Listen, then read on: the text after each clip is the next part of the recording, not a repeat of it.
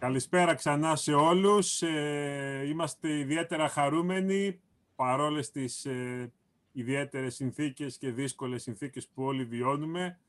Η τεχνολογία μας φέρνει πολύ κοντά παρότι είμαστε όλοι πολύ μακριά. Βλέπω και γνώριμες φιγούρες, γνώριμους ανθρώπους, καλούς φίλους και γνωστούς από το φυσικό πατάρι και από άλλες δραστηριότητες. Σας καλησπερίζουμε όλους στο πατάρι του Gutenberg, το οποίο μπήκε online μετά από ένα χρόνο. Ένα χρόνο απουσίας, φαντάζομαι για όλους σας, όχι ιδιαίτερης απουσίας. Δεν μιλάμε για τον κορονοϊό, μιλάμε τώρα για το πατάρι. Το πατάρι, όπως ξέρετε, είναι πάνω από κορονοϊούς, πάνω από συνθήκες, πάνω από απαγορεύσεις. Οπότε τα αιτήματά σας ήταν πάρα πολλά και ευχαριστούμε πάρα πολύ και πολύ συγκινητικά για να ξαναβρεθούμε έστω και από απόσταση, ενισχύοντας το μήνυμά μας για τη διαζώσης συνάντηση. Και να, μας λείπει το πατάρι, λέει η φίλη Αντωνία, και μας λείπει, αν και πλέον πρέπει να μετακομίσουμε σε ένα μεγαλύτερο χώρο με όλους αυτούς τους φίλους που βλέπω εδώ και τις φίλες. Είμαστε σήμερα ξανά μαζί για να πιάσουμε το νήμα από εκεί που το αφήσαμε πριν ένα χρόνο, με ένα ιδιαίτερο βιβλίο και σε μια ιδιαίτερη μέρα, όχι μόνο για εμάς ως χώρα, αλλά όπως ίσως ξέρετε οι περισσότεροι, για την δυτική ιστορία εν γέννη. Μιλάμε για την ίδρυση του πρώτου κατ' ουσίαν έθνους κράτους στην Ευρώπη, την Ελληνική Επανάσταση, και έχουμε σήμερα έναν από τους ανθρώπους που δώσανε πνοή σε αυτή τη χώρα. Δεν κράτησαν βέβαια το σπαθί ή το όπλο, αλλά είχαν ένα άλλο όπλο, το όπλο του πνεύματος. Αυτός είναι ο στόχος του παταριού, να δώσει χώρο στο όπλο του πνεύματος, στους μεγάλους μαχητές όλων των εποχών, στους μεγάλους ανθρώπους που ανοίξανε δρόμους και εμείς ακολουθούμε.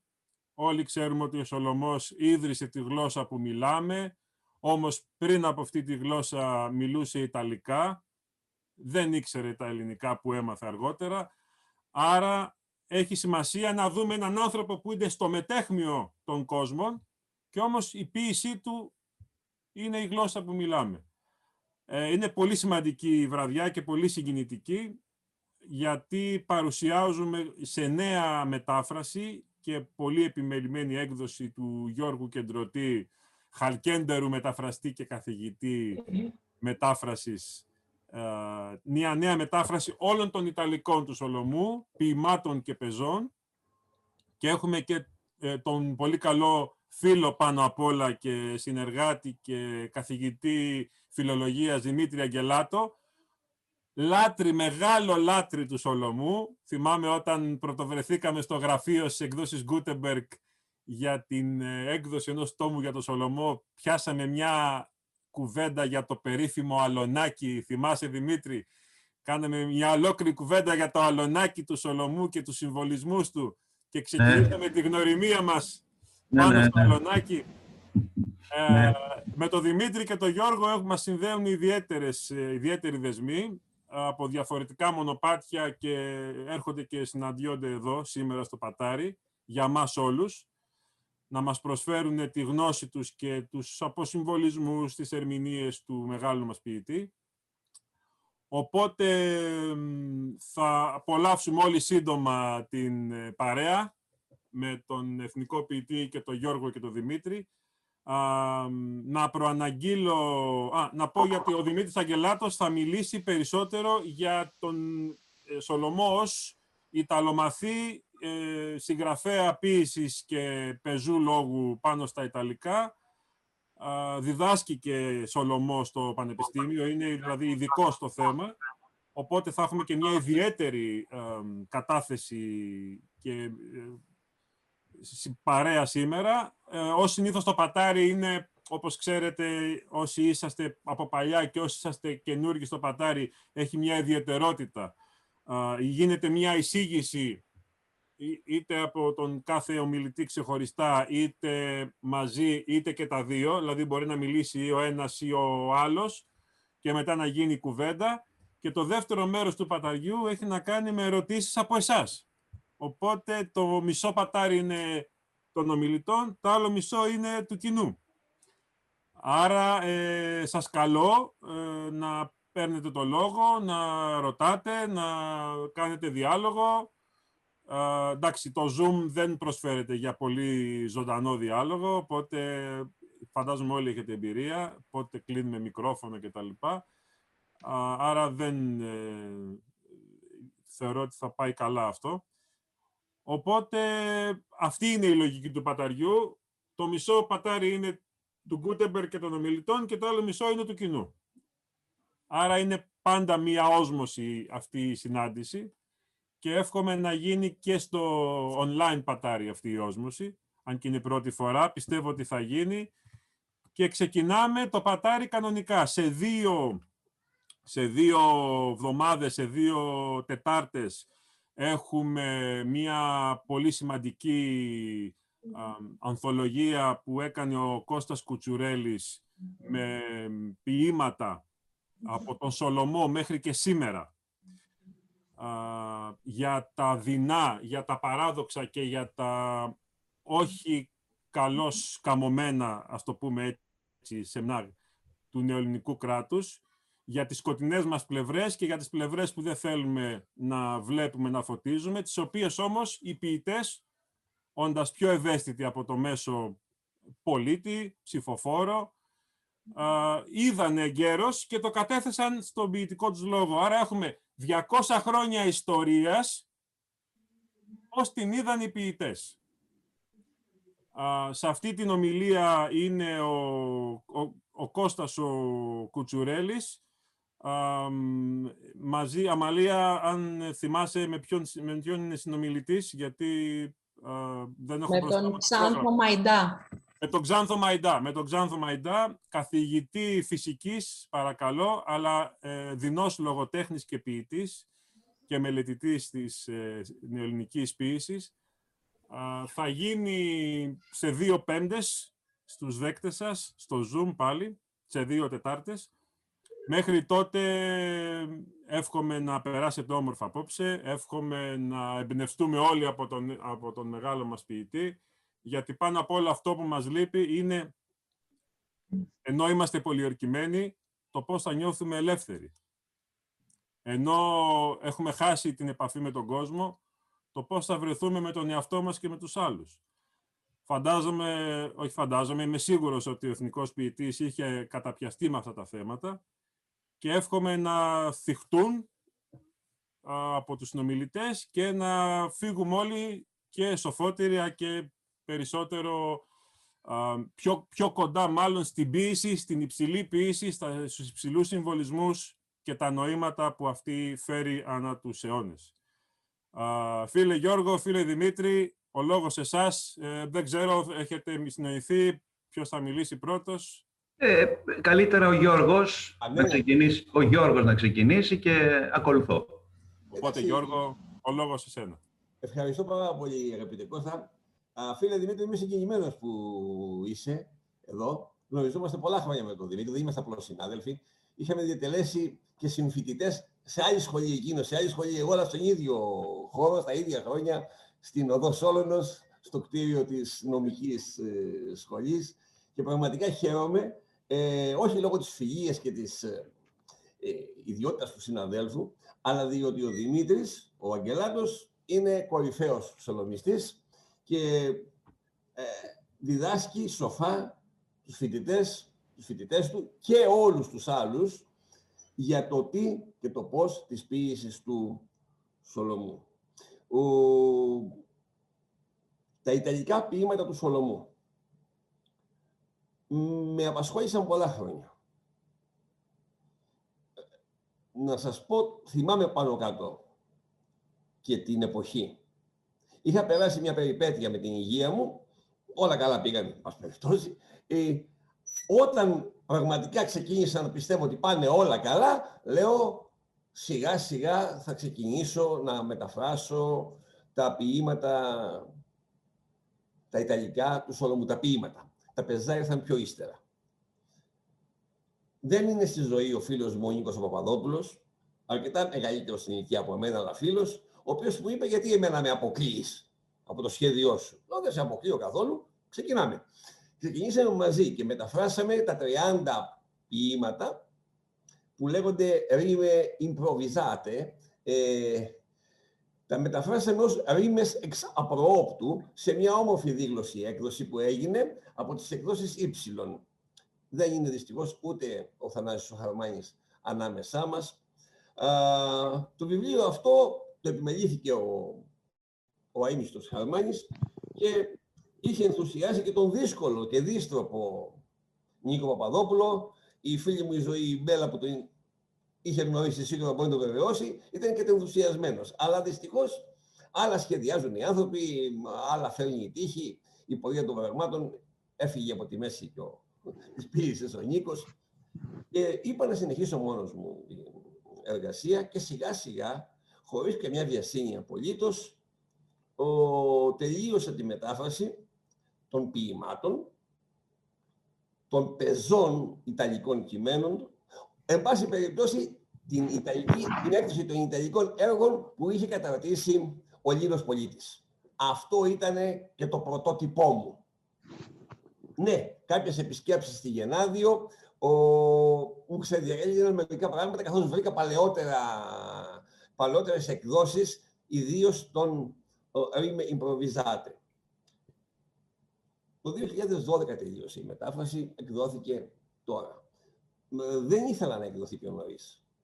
Στον Πόρφυρα, το περιοδικό το γνωστό, ή στο διαδίκτυο, στο ΠΙΗΝ, στην πετηρίδα του ομίλου Κιθερίων Πανεπιστημιακών, η καταγωγή μου από τα Κύθερα, είχαν δημοσιευθεί κάποια ποίηματα, αλλά όλα μαζί βγήκαν στον τόμο που εξέδωσε ο Γκούτεμπεργκ πρόσφατα.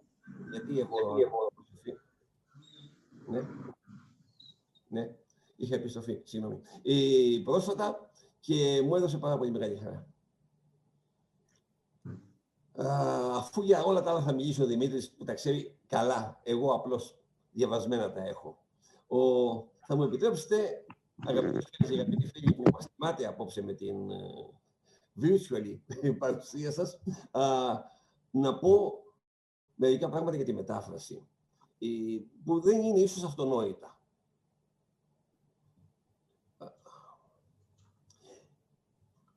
Είναι η πρώτη φορά που βγαίνει όλο το έργο έμετρο. Μέχρι τώρα υπήρχε η μετάφραση του Λίνου με τον Γιώργιο Πολίτη, με τον Ήγαμα Πολίτη, συγγνώμη, Γάμα Πολίτη, η οποία όμως ήταν σε πεζήμορφη, αμφώς, ως παράρτημα των Ιταλικών ποιημάτων. Ο Σπυρίδων Δεβιάζης είχε μεταφράσει αρκετά, μάλλον όλα όσα είχαν βρεθεί στην εποχή του. Και παλιότερα ο Καλοσγούρος και κάποιοι άλλοι μεταφραστές και πάρα πολλοί μεταφραστές από 1, 2, 5, 10 ποίηματα. Εννοείται ότι η μετάφραση του Καλοσγούρου είναι ξεχωριστή, είναι μοναδική. Και βεβαίως ελήφθη και από εμένα υπόψη. Όπως και του Δεβιάζη ελήφθη υπόψη. Γενικώς οτιδήποτε από τις μεταφράσεις του Σολωμού υπήρξε και ήλθε στα χέρια μου, και σας διαβεβαιώ, αγαπητές φίλες και αγαπητοί φίλοι, ότι ήρθαν αρκετά πράγματα στα χέρια μου, όλα ελήφθησαν υπόψη. Δεν μπορείς να μεταφράζεις κάτι και να μην λαμβάνεις υπόψη σου την εργασία που έχουν κάνει άλλοι πριν από εσένα, για να ξέρεις τι πρέπει να αποφύγεις και να ξέρεις τι πρέπει πού πρέπει να εστιάσεις το μεταφραστικό σου ενδιαφέρον.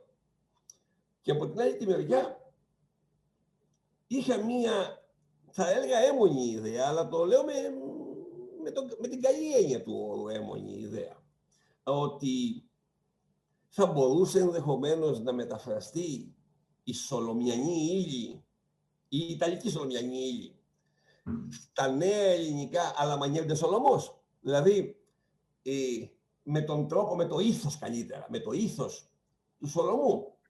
Δηλαδή αφού έχεις διαβάσει, λέω στον εαυτό μου, αρκετές φορές και νομίζω αρκετά καλά, τον Σολωμό, τον ελληνόφωνο Σολωμό, το ελληνικό έργο. Και αφού, εν πάση περιπτώσει, μπορείς να διεξέλθεις τα Ιταλικά του Σολωμού με τη βοήθεια των λεξικών και των φίλων σου. Δόξα τω Θεώ, έχω αρκετούς φίλους Ιταλόφωνους και Ελληνόφωνους συνάδελφους. Μήπως θα έπρεπε να γίνει μία όσμωση, δηλαδή, ναι, να μεταφραστεί στα νέα ελληνικά το ιταλικό έργο, αλλά σαν να μην αγνοήσει τον Σολωμό, τον πρωτότυπο, δηλαδή τον Έλληνα Σολωμό, το λεξιλόγιο, να το πω έτσι με μια λέξη, την νομενκλατούρα, τα ονόματα, τις ονομασίες, το λεξιλόγιο του Σολωμού. Οφείλω να πω ότι σε αυτή την ιδέα με έσπρωξε, αφού την εξέθεσα, και ο αείμνηστος φίλος ο Νίκος Παπαδόπουλος, γι' αυτό και γράφω ότι η μετάφραση είναι με την ευεργετική παρουσία του αείμνηστου Νίκου Παπαδόπουλου έγινε. Ξεκίνησαμε λοιπόν να το κάνουμε και μετά το συνέχισα και μόνος μου με αυτόν τον τρόπο. Δηλαδή, να χρησιμοποιώ ορισμένους ζακυνθισμούς και οκυραϊσμούς που μου είναι οικοί λόγω επιμελητικής καταγωγής και λόγω του ότι ζω τα τελευταία 25-26 χρόνια στον επιμελητικό χώρο, αλλά και από παλιά λόγω επιμελητικής καταγωγής, από τα Κύθυρα κατάγομαι. Το λεξιλόγιο μου είναι οικείο, οι τρόποι του λέγειν, τα σχήματα λόγου και διανοίας, οι βενετσιανισμοί, μου είναι οικειότατοι. Οι περιπτώσεις χρησιμοποιώ και εγώ όταν βρεθώ εκεί. Από την άλλη τη μεριά, από τα Ιταλικά του Σολωμού, ό,τι μπόρεσα να το κρατήσω, το κράτησα, αρκεί να σώζεται στα νέα ελληνικά. Έφυγε η λέξη μανιέρα, την οποία δεν χρησιμοποιώ τυχαίως. Και βέβαια, πήρα και ατόφιες λέξεις από τον Σολωμό, πρώτον διότι ο ίδιος ο Σολωμός κάποιους από τους Ιταλικούς τους στίχους, όχι πάρα πολλούς, αλλά κάποιους, τους έχει μεταφράσει ακριβώς, σαν να τους δοκίμαζε και στις δύο γλώσσες, και κάποιους άλλους στίχους πάνω κάτω τους έχει πει με τον ίδιο τρόπο. Οπότε αυτό δεν μπορούσα να το αγνοήσω. Θέλω να προλάβω τυχόν ενστάσεις. Εννοείται ότι αυτό είναι απλώς μία μέθοδος, ένας τρόπος προσεγγίσεως. Εννοείται. Κάλλιστα και άριστα μάλιστα θα μπορούσε να γίνει μια μετάφραση και από τον ίδιο τον ομιλητή, αυτό που σας μιλάει, χωρίς να λάβουμε υπόψη μου τίποτα από όλα αυτά και να είναι μια μετάφραση συγχρονική του 2010-2020, των ημερών μας δηλαδή, χωρίς κανένα στοιχείο από τα άλλα.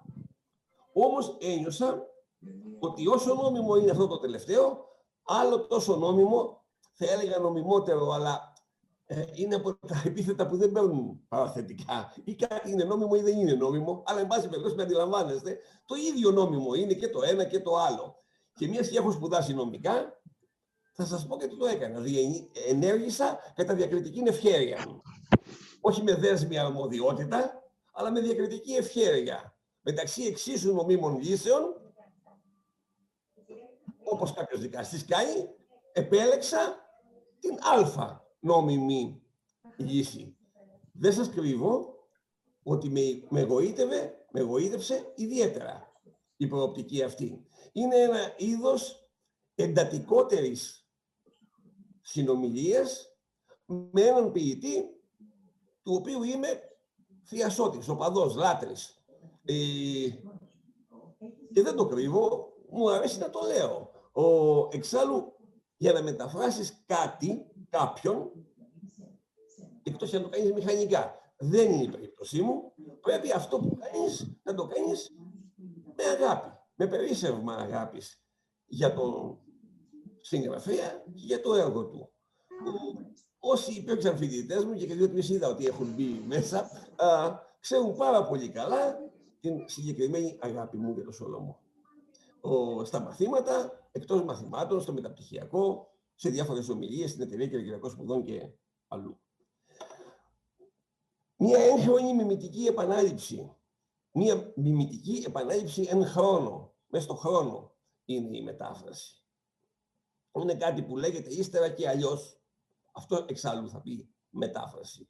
Μετά φράζω, την λέγω, μετά, ύστερα και αλλιώς, αλλότροπα. Εν προκειμένου, όλοι οι όροι υπάρχουν και ιδιαίτερα η λέξη μίμηση με γοήτευσε, διότι αν μου επιτρέπετε να σας διαβάσω το σχετικό απόσπασμα, είναι ένα συντομότατο κείμενο, είναι 6 χαράδες όλο και όλο, 7. Στα ελληνικά θα σας το διαβάσω. Ο τίτλος είναι «Σουλαλίρικα» για την λυρική ποίηση, η λυρική ποίηση. Λέει το κείμενο, σε μετάφραση, «Δες τον άνθρωπο τον πνευματικό την ώρα που μιλάει. Σταμάτα τον κάπου εκεί που περνάει από τη μία πρόταση στην άλλη, για να φτάσει στο σκοπό του. Και πες του, κοίταξε ανθρωπέ μου, πέρασες από εδώ και πήγες εκεί. Πράγματα που φαίνονται χωριστά και σαν να μην έχουν σχέση και το έκαμες γιατί στο υπόβαλε η λογική. Εγώ τώρα θα σου δείξω ότι το ίδιο ακριβώς κάνει και η λυρική ποίηση, που άλλο δεν κάνει παρά να μιμείται την λογική ορισμένων ξύπνιων ανθρώπων την ώρα που συλλογιούνται. Σου το λέω, δεν κάνει άλλο παρά να τους μιμείται, μα κάνοντάς το, φτιάχνει ακολούθως τολμηρότερη την εξωτερική μορφή του εκφερόμενου λόγου τους. Είναι γοητευτικότατο και συγκινητικότατο και ομολογώ ότι με συγκίνησε πολύ και από εκεί πήρα την πρώτη ιδέα. Ναι, τολμηρότερο. Εν πάση περιπτώσει, τολμηρό. Γιατί τρόπον την και δεν μου αρέσει να μασάω τα λόγια μου, ούτε να κρύβομαι πίσω από τις λέξεις. Κάνεις συνεταίρο, χωρίς να τον ρωτήσεις κιόλας, γιατί δεν μπορείς, τον εθνικό ποιητή. Το κάνεις συνεταίρο. Πρέπει λοιπόν, αφού θα το δοκιμάσεις που θα το δοκιμάσεις, να κοιτάξεις αυτό να γίνει με μία συγχρονική, βέβαια, και διαχρονική τόλμη. Έτσι ώστε αυτή η μανιέρα, αυτός ο τρόπος, αυτό το αριστοτέλειον ήθος που έχουν οι ποεζίες, τα ποίηματα και τα πεζά του Σολωμού, αν μπορεί να μεταφερθεί στα νέα ελληνικά. Μοιάζει για επιθετική κίνηση, στην ουσία είναι άμυνα, είναι κατενάτσιο. Λαμβάνω υλικό από το Σολωμό, προκειμένου να μπορώ να υπερασπιστώ σολομιστή, με σολομικό υλικό, το έργο το οποίο αυτοβούλος κάνω, προκειμένου να φανώ τολμηρός. Ναι, υπάρχει ο υπολογισμός. Εξάλλου, για μια λογική μιλάει ο Σολωμός. Το φαινόμενο απαντάται και αλλού, αγαπητές φίλες και αγαπητοί φίλοι. Είναι πολύ συνηθισμένο να εκτελούνται έργα κλασικής μουσικής, παλιάς μουσικής, να εκτελούνται με παλαιά όργανα, τα λεγόμενα όργανα εποχής. Αλλά ο χειριστής των οργάνων, ο εκτελεστής εν προκειμένου, είναι σύγχρονος. Δεν μπορεί να είναι παλαιός. Απλώς ο σύγχρονος εκτελεστής, ο σύγχρονος μουσικός, κάτι που παραπέμπει στη μούσα, έτσι, και όχι μόνο απλώς στη μουσική, ο σύγχρονος μουσικός χρησιμοποιεί το παλαιό instrumentum, το παλαιό όργανο, αυτό που θα είχε και ο μουσικός συνθέτης στην εποχή του, το χρησιμοποιεί, αλλά το χρησιμοποιεί νεοτρόπος. Δηλαδή, αρκετές φορές χρειάστηκε να αλλάξω μερικά πράγματα, όχι μόνο για να επιτευχθεί το μέτρο ή η ομοιοκαταληξία, αλλά και για να έλθουν ορισμένα πράγματα τη μια φορά κοντά στην εποχή μας και την άλλη φορά να πάνε προς τα πίσω. Να υπάρχει ένα παιχνίδισμα, χωρίς όμως αυτό να είναι το βαρύνον. Αυτό, αν μου επιτρέπετε να πω, είναι σαν το αλάτι. Αν βάλεις πολύ αλάτι, το φαΐ γίνεται λύσα, δεν τρώγεται. Αν δεν έχει καθόλου αλάτι, μπορεί να κάνει καλό μεν στην υγεία, αλλά δεν το απολαμβάνεις κιόλας. Θέλει λοιπόν το αλάτισμά του, το καρύκευμά του. Και προκειμένου τα καρυκεύματα είναι όλα σολομικά, η διαχείρισή τους όμως έπρεπε να γίνει με τον νέο τρόπο. Η γλώσσα μας, την οποία οφείλουμε στο Σολωμό, και στο Σολωμό, αλλά στον Σολωμό, η γλώσσα μας έχει πάρει την πορεία της. Δεν μπορείς να την αγνοήσεις. Πρέπει λοιπόν από εκεί να αντλήσουμε, να αντλήσω, να μιμηθώ δηλαδή, να επαναλάβω δηλαδή πράγματα και να τα φέρω να τα ξαναπώ, προσθέτοντας και νέο γλωσσικό υλικό, μία νέα γλωσσική υποδοχή. Θέλω να σας πω ότι δεν ήταν εύκολο πράγμα αυτό, καθόλου εύκολο μάλιστα δεν ήταν, και εάν με έσπροχνε κάτι να συνεχίζω να το κάνω, ήταν γιατί δεν υπήρχε κανένας είδους βία.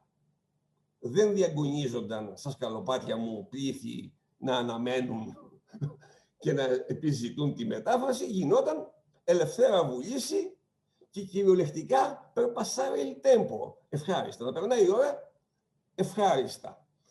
Και όταν το τελείωσα δεν βιάστηκα να το εκδώσω και ευτυχώς, γιατί, επιτρέψτε να πω, τσίπησα αρκετά πράγματα που δεν μου άρεσαν κάποια στιγμή. Και τα άλλαξα. Ευτυχώς τα άλλαξα. Κάποια στιγμή βέβαια ένα έργο όταν τελειώνει πρέπει να βγαίνει. Γιατί εάν συνεχίζεις να το δουλεύεις, στο τέλος το πιθανότερο είναι να το χαλάσεις. Να χαλάσεις δηλαδή την αρχική έμπνευση. Σας επαναλαμβάνω λοιπόν, αγαπητές φίλες και αγαπητοί φίλοι, ότι με συνείδηση, με οπίνιο, επίτηδες λέω το λατινικό όρο, με οπίνιο, με συνείδηση ενός νέου εκτελεστή που παίζει παλαιά όργανα και με συνείδηση το ότι μπορούμε να πούμε το παλαιό νεότροπα και να κρατήσουμε την πατίνα, κινήθηκα προς την κατεύθυνση αυτή προς την οποία βγήκε η μετάφραση. Δηλαδή, να είναι μια συγχρονική μετάφραση με στοιχεία διαχρονίας και με στοιχεία μειχτότητας. Δεν είναι μόνο το είδος μειχτό αλλά νόμιμο, που βέβαια δεν αναφέρεται στη μετάφραση αλίμονο. Είναι όμως ένα πάτημα.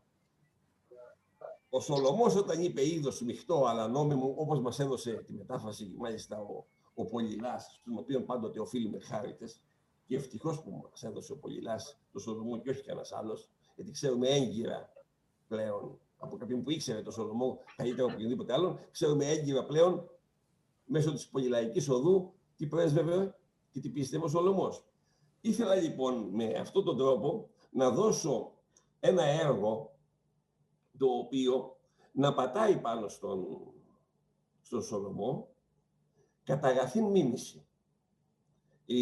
Επαναλαμβάνω ότι ο δρόμος είναι σκολιός, είναι δύσκολος, δεν είναι εύκολος. Από την άλλη μεριά τα Ιταλικά έχουν αλλάξει από την εποχή του Σολωμού μέχρι σήμερα. Θα πει κανείς, μα και τα ελληνικά ακριβώς έχουν αλλάξει. Και λάθη διαπιστώνουμε και πράγματα που λέγονταν πια δεν λέγονται, δεν είναι μόνο λέξεις. Είναι ο τρόπος της έκφρασης. Κάποιες λίγες, αλλά κάποιες περιπτώσεις δυσκόλεψαν και Ιταλούς φίλους με τους οποίους συζήτησα. Όμως,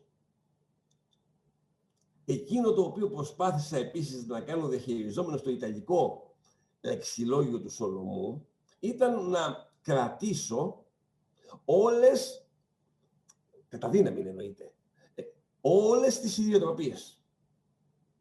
Όταν δηλαδή ένα ποίημα, ένα σονέτο, επαναλαμβάνει τις ομοιοκαταληξίες του 4 φορές, γιατί έτσι τα έδωσαν στο Σολωμό, τις ίδιες ομοιοκαταληξίες 4 φορές έδωσαν στο Σολωμό, και με το ίδιο θέμα πάντοτε, όχι με αλλαγμένο θέμα. Για να ποιήσει ποίημα, κράτησα και εγώ τις ομοιοκαταληξίες τις ίδιες 4 φορές. Όσες δηλαδή φορές χρειαζόταν. Και όσες λέξεις ελληνογενείς χρησιμοποιούσε ο Σολωμός στα Ιταλικά και 2-3 ομηρικής κοπής, τις οποίες τις είχε διαβάσει σίγουρα από τις μεταφράσεις του Μόντι ή του Τσεζαρότη, τις οποίες τις ήξερα από στήθους, φρόντισα όσο μπόρεσα να τις κρατήσω στα ελληνικά. Το αντιδάνειο, ξέρετε, αγαπητές φίλες και αγαπητοί φίλοι, είναι το πιο δύσκολα μεταφράσιμο στοιχείο. Παίρνει ο ξένος, ο φίλος ξένος, αυτό εννοώ, κάτι δικό σου, δεν μας ρωτάει, το χρησιμοποιεί με συγκεκριμένο τρόπο, πολλές φορές μάλιστα με διαφορετικό να το χρησιμοποιήσεις εσύ στη γλώσσα σου και μετά καλείσαι εσύ να επανεισαγάγεις τον ελληνογενή όρο ως ξένη λέξη στη γλώσσα σου και βλέπεις ότι δεν είναι το ίδιο πράγμα. Δεν μπορείς να πεις το ίδιο πράγμα. Γι' αυτό λοιπόν, όπου μπόρεσα, αν θέλετε κλείστε τα μικρόφωνα γιατί ακούγεται μία-δύο συνομιλίες. Σας ευχαριστώ πάρα πολύ. Όπου μπόρεσα να το πω, να το κρατήσω, το κράτησα. Και φρόντισα επίσης κάποιες ομοιοκαταληξίες του Σολωμού να τις αναδείξω μέσω της μειχτότητας. Αφού ο Σολωμός μας δίνει το δικαίωμα παγιωμένους τύπους μιας λόγιας γλώσσας, την οποία ο ίδιος έχει υποδεχθεί, έχει δεξιωθεί στην ποίησή του, τότε και εγώ ως μεταφραστής οφείλω με διακριτικότητα πάντοτε λόγιους τύπους που απαντώνται στα νέα ελληνικά σήμερα και είναι εν χρήση ακόμα, έστω και ως στερεότυπα, να τους χρησιμοποιήσω. Έτσι,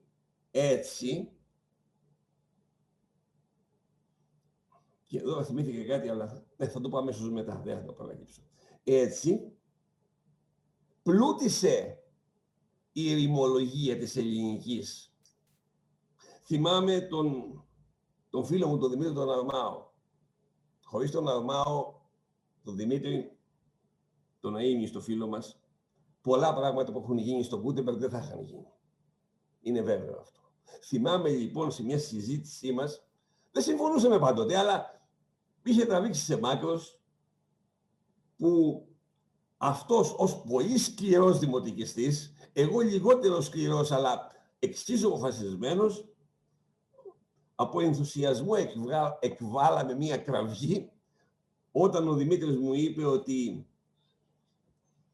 μετά τα πρώτα χρόνια της μεταπολίτευσης, τα λεγόμενα και φανατικά, και αφού προχωρούσε η δεκαετία του 80 και μετά, κατάλαβαν όσοι ασχολούνται με τη λογοτεχνία, ιδίως με την ποίηση, ιδίως δε με τον έμετρο λόγο, ότι με την καθιέρωση της δημοτικής, επιτέλους, δηλαδή με την καθοσίωση του σολωμιανού πνεύματος και μέσω της μειχτότητας του λόγου του, διπλασιάστηκε ο όγκος της ελληνικής.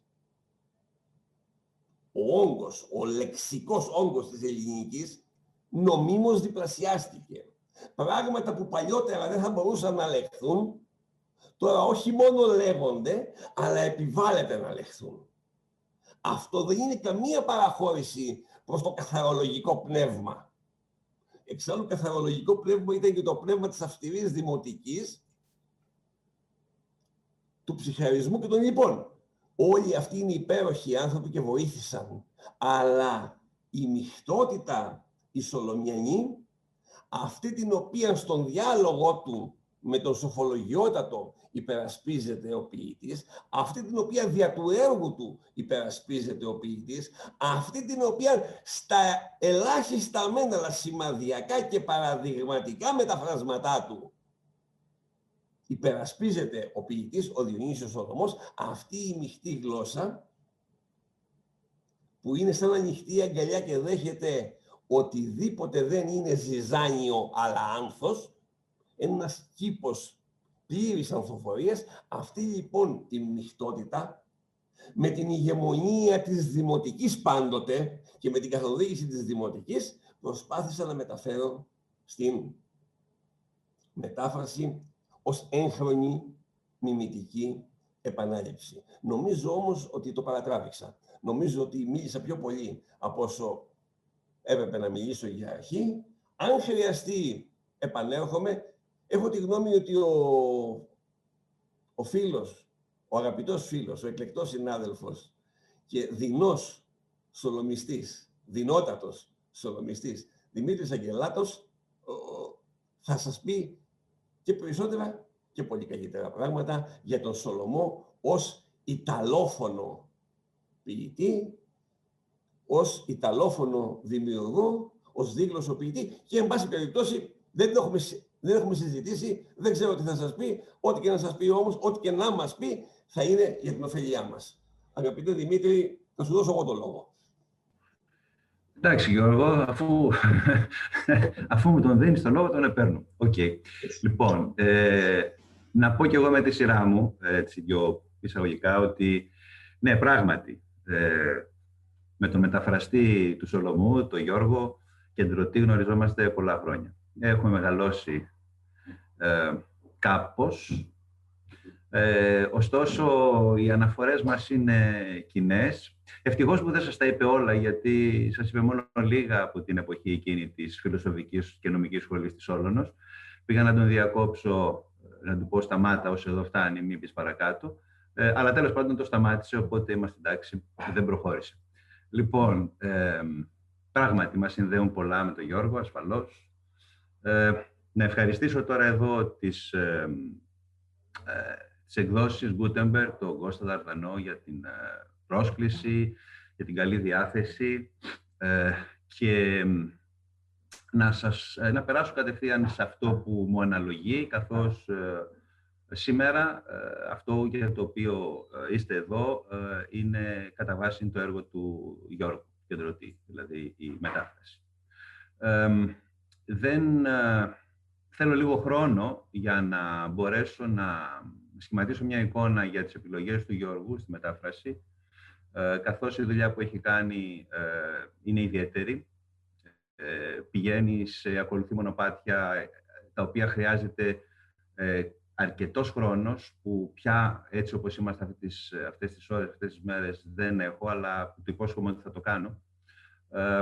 Έτσι θα περιοριστώ να δώσω αν θέλετε, ένα διάγραμμα ή να επισημάνω ορισμένες βασικές γραμμές, κατευθύνσεις του σολομικού έργου, αυτού του έργου που είναι γραμμένο σε ιταλική γλώσσα.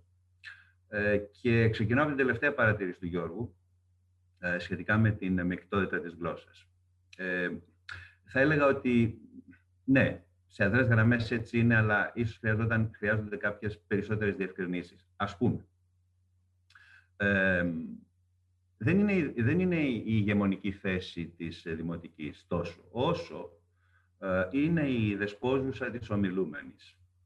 Το έργο του Σολωμού, από την αρχή μέχρι το τέλος, είναι το ελληνόγλωσσο, έτσι, δεν έχω περάσει ακόμα στο ιταλόγλωσσο, είναι εμβαπτισμένο σε αυτήν την μεγάλη δική του παρέμβαση, η οποία έρχεται ορισμένους αιώνες μετά τον ερωτόκριτο του Κορνάρου.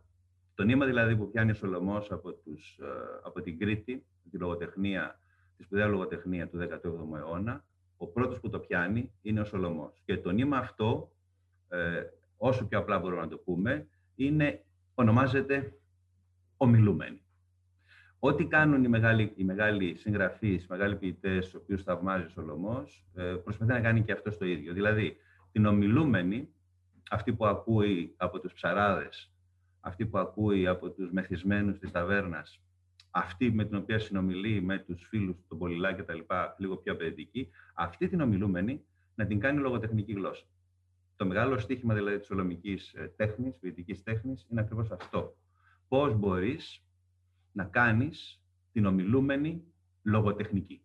Εδώ, αυτό είναι το μεγάλο ζήτημα, αυτό είναι το μεγάλο ζητούμενο.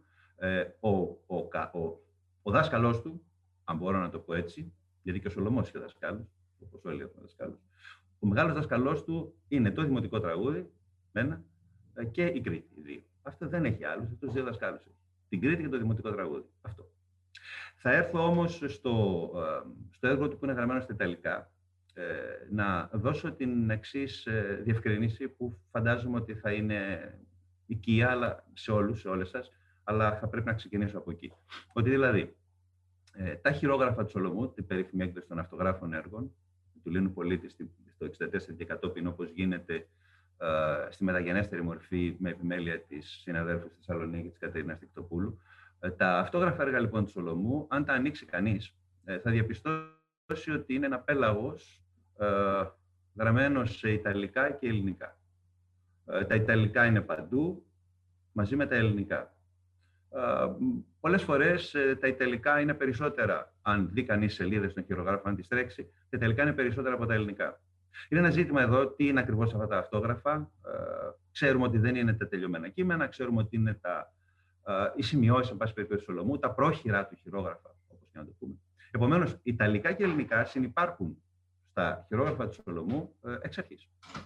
Αυτό σημαίνει τι? Σημαίνει ότι ο Σολωμός στην προσπάθειά του να κατακτήσει τη νέα ελληνική, την ομιλούμενη γλώσσα, χρησιμοποιεί πολλές φορές με τρόπο περίεργο για τον μη εξοικειωμένο αναγνώστη, τη χρησιμοποιεί ταυτόχρονα με τα Ιταλικά. Και έτσι έχετε, ας πούμε, σχεδιάσματα στο Λάμπρο ή σε άλλα έργα, όπου τους ελληνικούς στίχους, στην οταβαρίμα, ας πούμε, του Λάμπρου, τους ελληνικούς στίχους, όταν δεν του βγαίνει το ημιστίχιο, περνάει το ημιστίχιο στα Ιταλικά. Συνεχίζει με το άλλο ημιστίχιο στα Ελληνικά.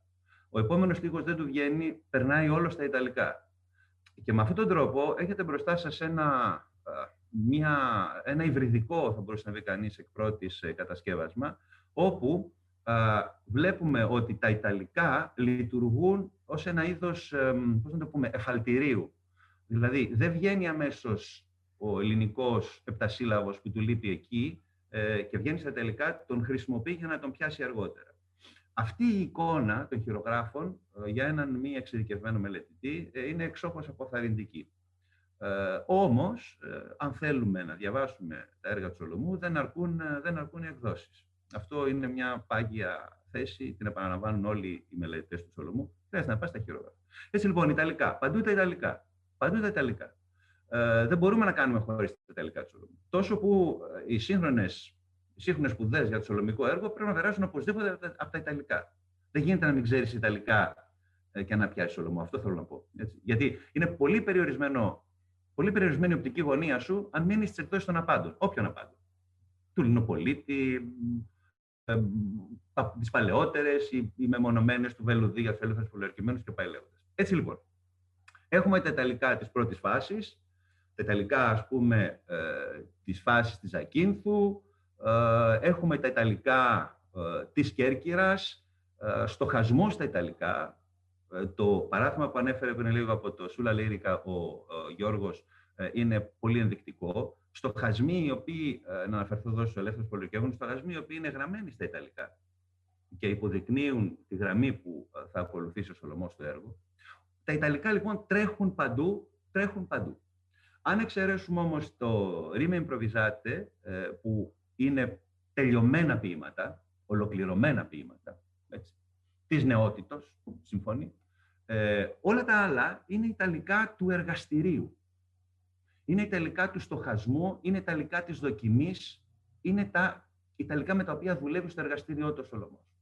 Για να έρθουμε σε Ιταλικά ποίηματα, σε ποίηματα που είναι γραμμένα στην Ιταλική γλώσσα, θα πρέπει να έρθουμε στα τελευταία του χρόνια, και εδώ θα σταθώ για λίγο, στην εποχή δηλαδή από το 1847 περίπου, μια δεκαετία πριν τον θάνατό του, 1847-1857.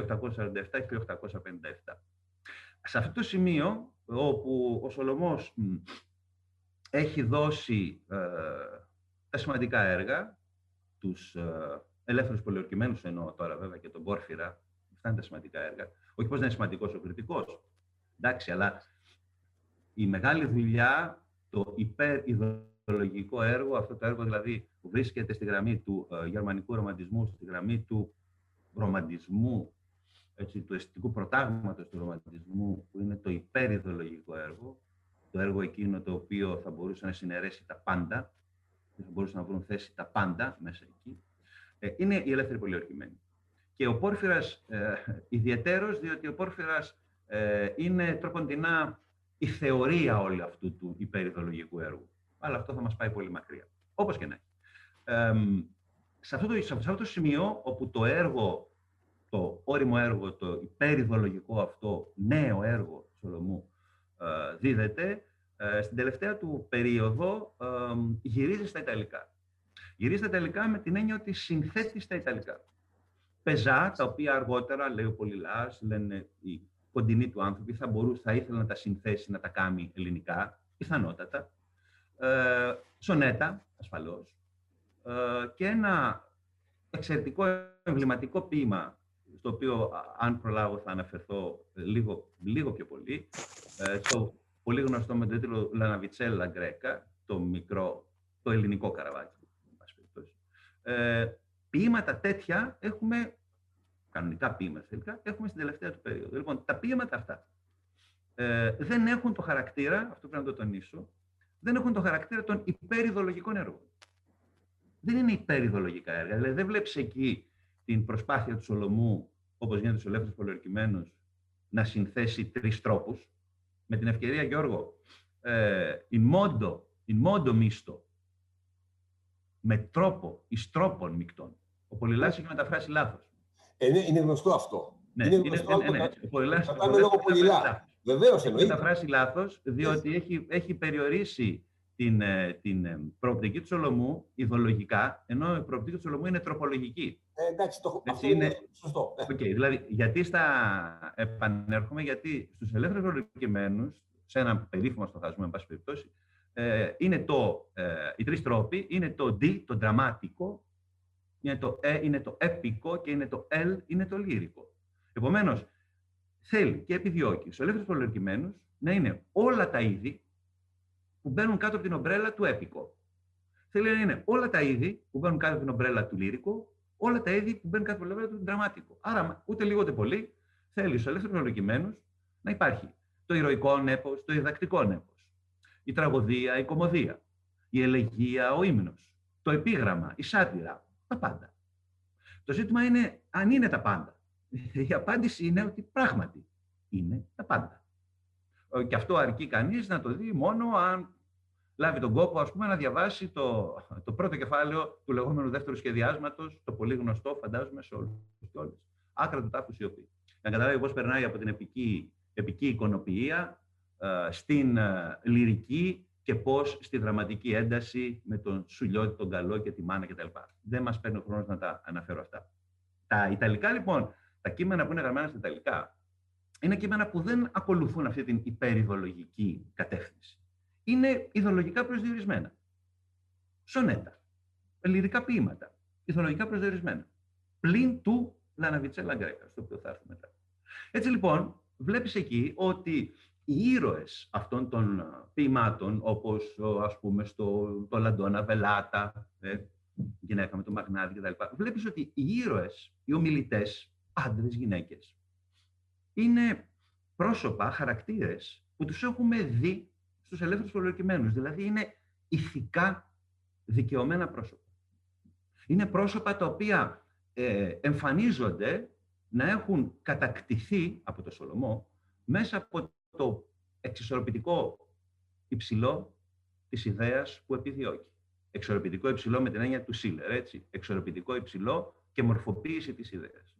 Είναι πρόσωπα δηλαδή, είναι ήρωες, είναι χαρακτήρες εφάμιλοι εκείνων των ελεύθερων πολιορκημένων.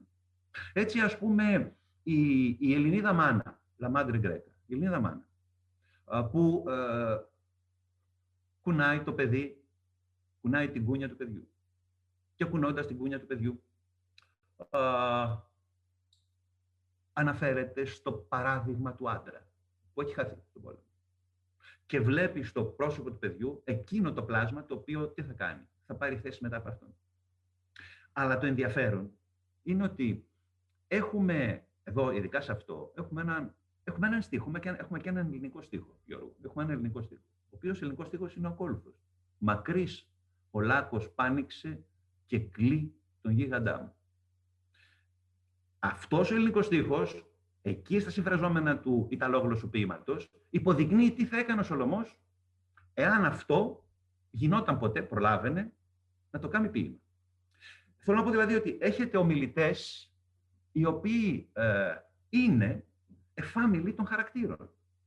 των ελεύθερων πολιορκημένων. Ή, ξέρω εγώ, στην Λαντόνα, στη γυναίκα με το μαγνάρι, Λαντόνα Βελάτα, όπου εκεί έχεις πρόσωπα, θέσεις, αντιλήψεις, εφάμιλες, ας πούμε, της Μάρθας στους ελεύθερους πολιορκημένους. Ή εφάμιλες της νέας ορφανής κόρης, του μικρού ορφανού κοριτσιού, το οποίο έρχεται στον ύπνο του το όνειρο του αγαπημένου της και προσπαθεί να τη δελεάσει, να εγκαταλείψει το Μεσολόγγι και να φύγει μαζί της. Και εκείνη διηγείται το όνειρό της στις γλυκές μανάδες που την έθρεψαν, γιατί ήταν ορφανή. Όλο αυτό το ρεπερτόριο, εκεί θέλω να καταλήξω, όλο αυτό το ρεπερτόριο των ελεύθερων πολιορκημένων το βλέπετε να μετασχηματίζεται στα Ιταλικά, να περνάει στα Ιταλικά, για να και υποδεικνύει με αυτόν τον τρόπο ότι οι χαρακτήρες του Σολωμού στα Ιταλικά ποίηματα, στα ελόγλωσσα ποίηματα, πηγαίνουν προς αυτή την κατεύθυνση. Έτσι, δουλεύοντας με αυτά, το ερώτημα που τίθεται είναι αν ο Σολωμός βρίσκεται σε ένα αδιέξοδο, ας πούμε, εκφραστικό όσον αφορά τα ελληνικά του και περνάει στα Ιταλικά, αν αυτό ήταν μια, ας πούμε, προσπάθεια, ένα εγχείρημα να φύγει από τα υπεριδεολογικά έργα και να πάει σε πολύ συγκεκριμένες ιδεολογικές επιλογές, να γράφει απλά σονέτα, απλούς ύμνους. Είναι ένα ερευνητικό ζήτημα για το οποίο συζήτηση έχει γίνει και συζήτηση θα γίνεται. Δόξα τω Θεώ, θα γίνεται συνεχώς, όπως και να έχει. Πάντως, για να κλείσω λίγο και να μην καταχραστώ του χρόνου. Στο ποίημα αυτό, στο οποίο ανέφερα, δηλαδή το ελληνικό καράβι, το ποίημα αυτό είναι ιδιαίτερο και σύνθετο ποίημα και είναι ένα κορυφαίο ποίημα. Και είναι κορυφαίο ποίημα γραμμένο στα Ιταλικά. Και έτσι έχουμε έναν κύκλο που κλείνει, που ανοίγει Ιταλικά, δουλεύεται στο όριμο έργο ελληνικά και κλείνει με ένα εξαιρετικό ποίημα γραμμένο στα Ιταλικά, μία αποθέωση της ποιητικής μαθητείας. Έχει σημασία. Με λίγα λόγια. Είναι ένα ποίημα από αυτά που διαβάζονταν στην Κέρκυρα, σε εκδηλώσεις εκείνη την εποχή. Ένας ποιητής δηλαδή έβγαινε πάνω και έδινε το θέμα σε κάποιον άλλον.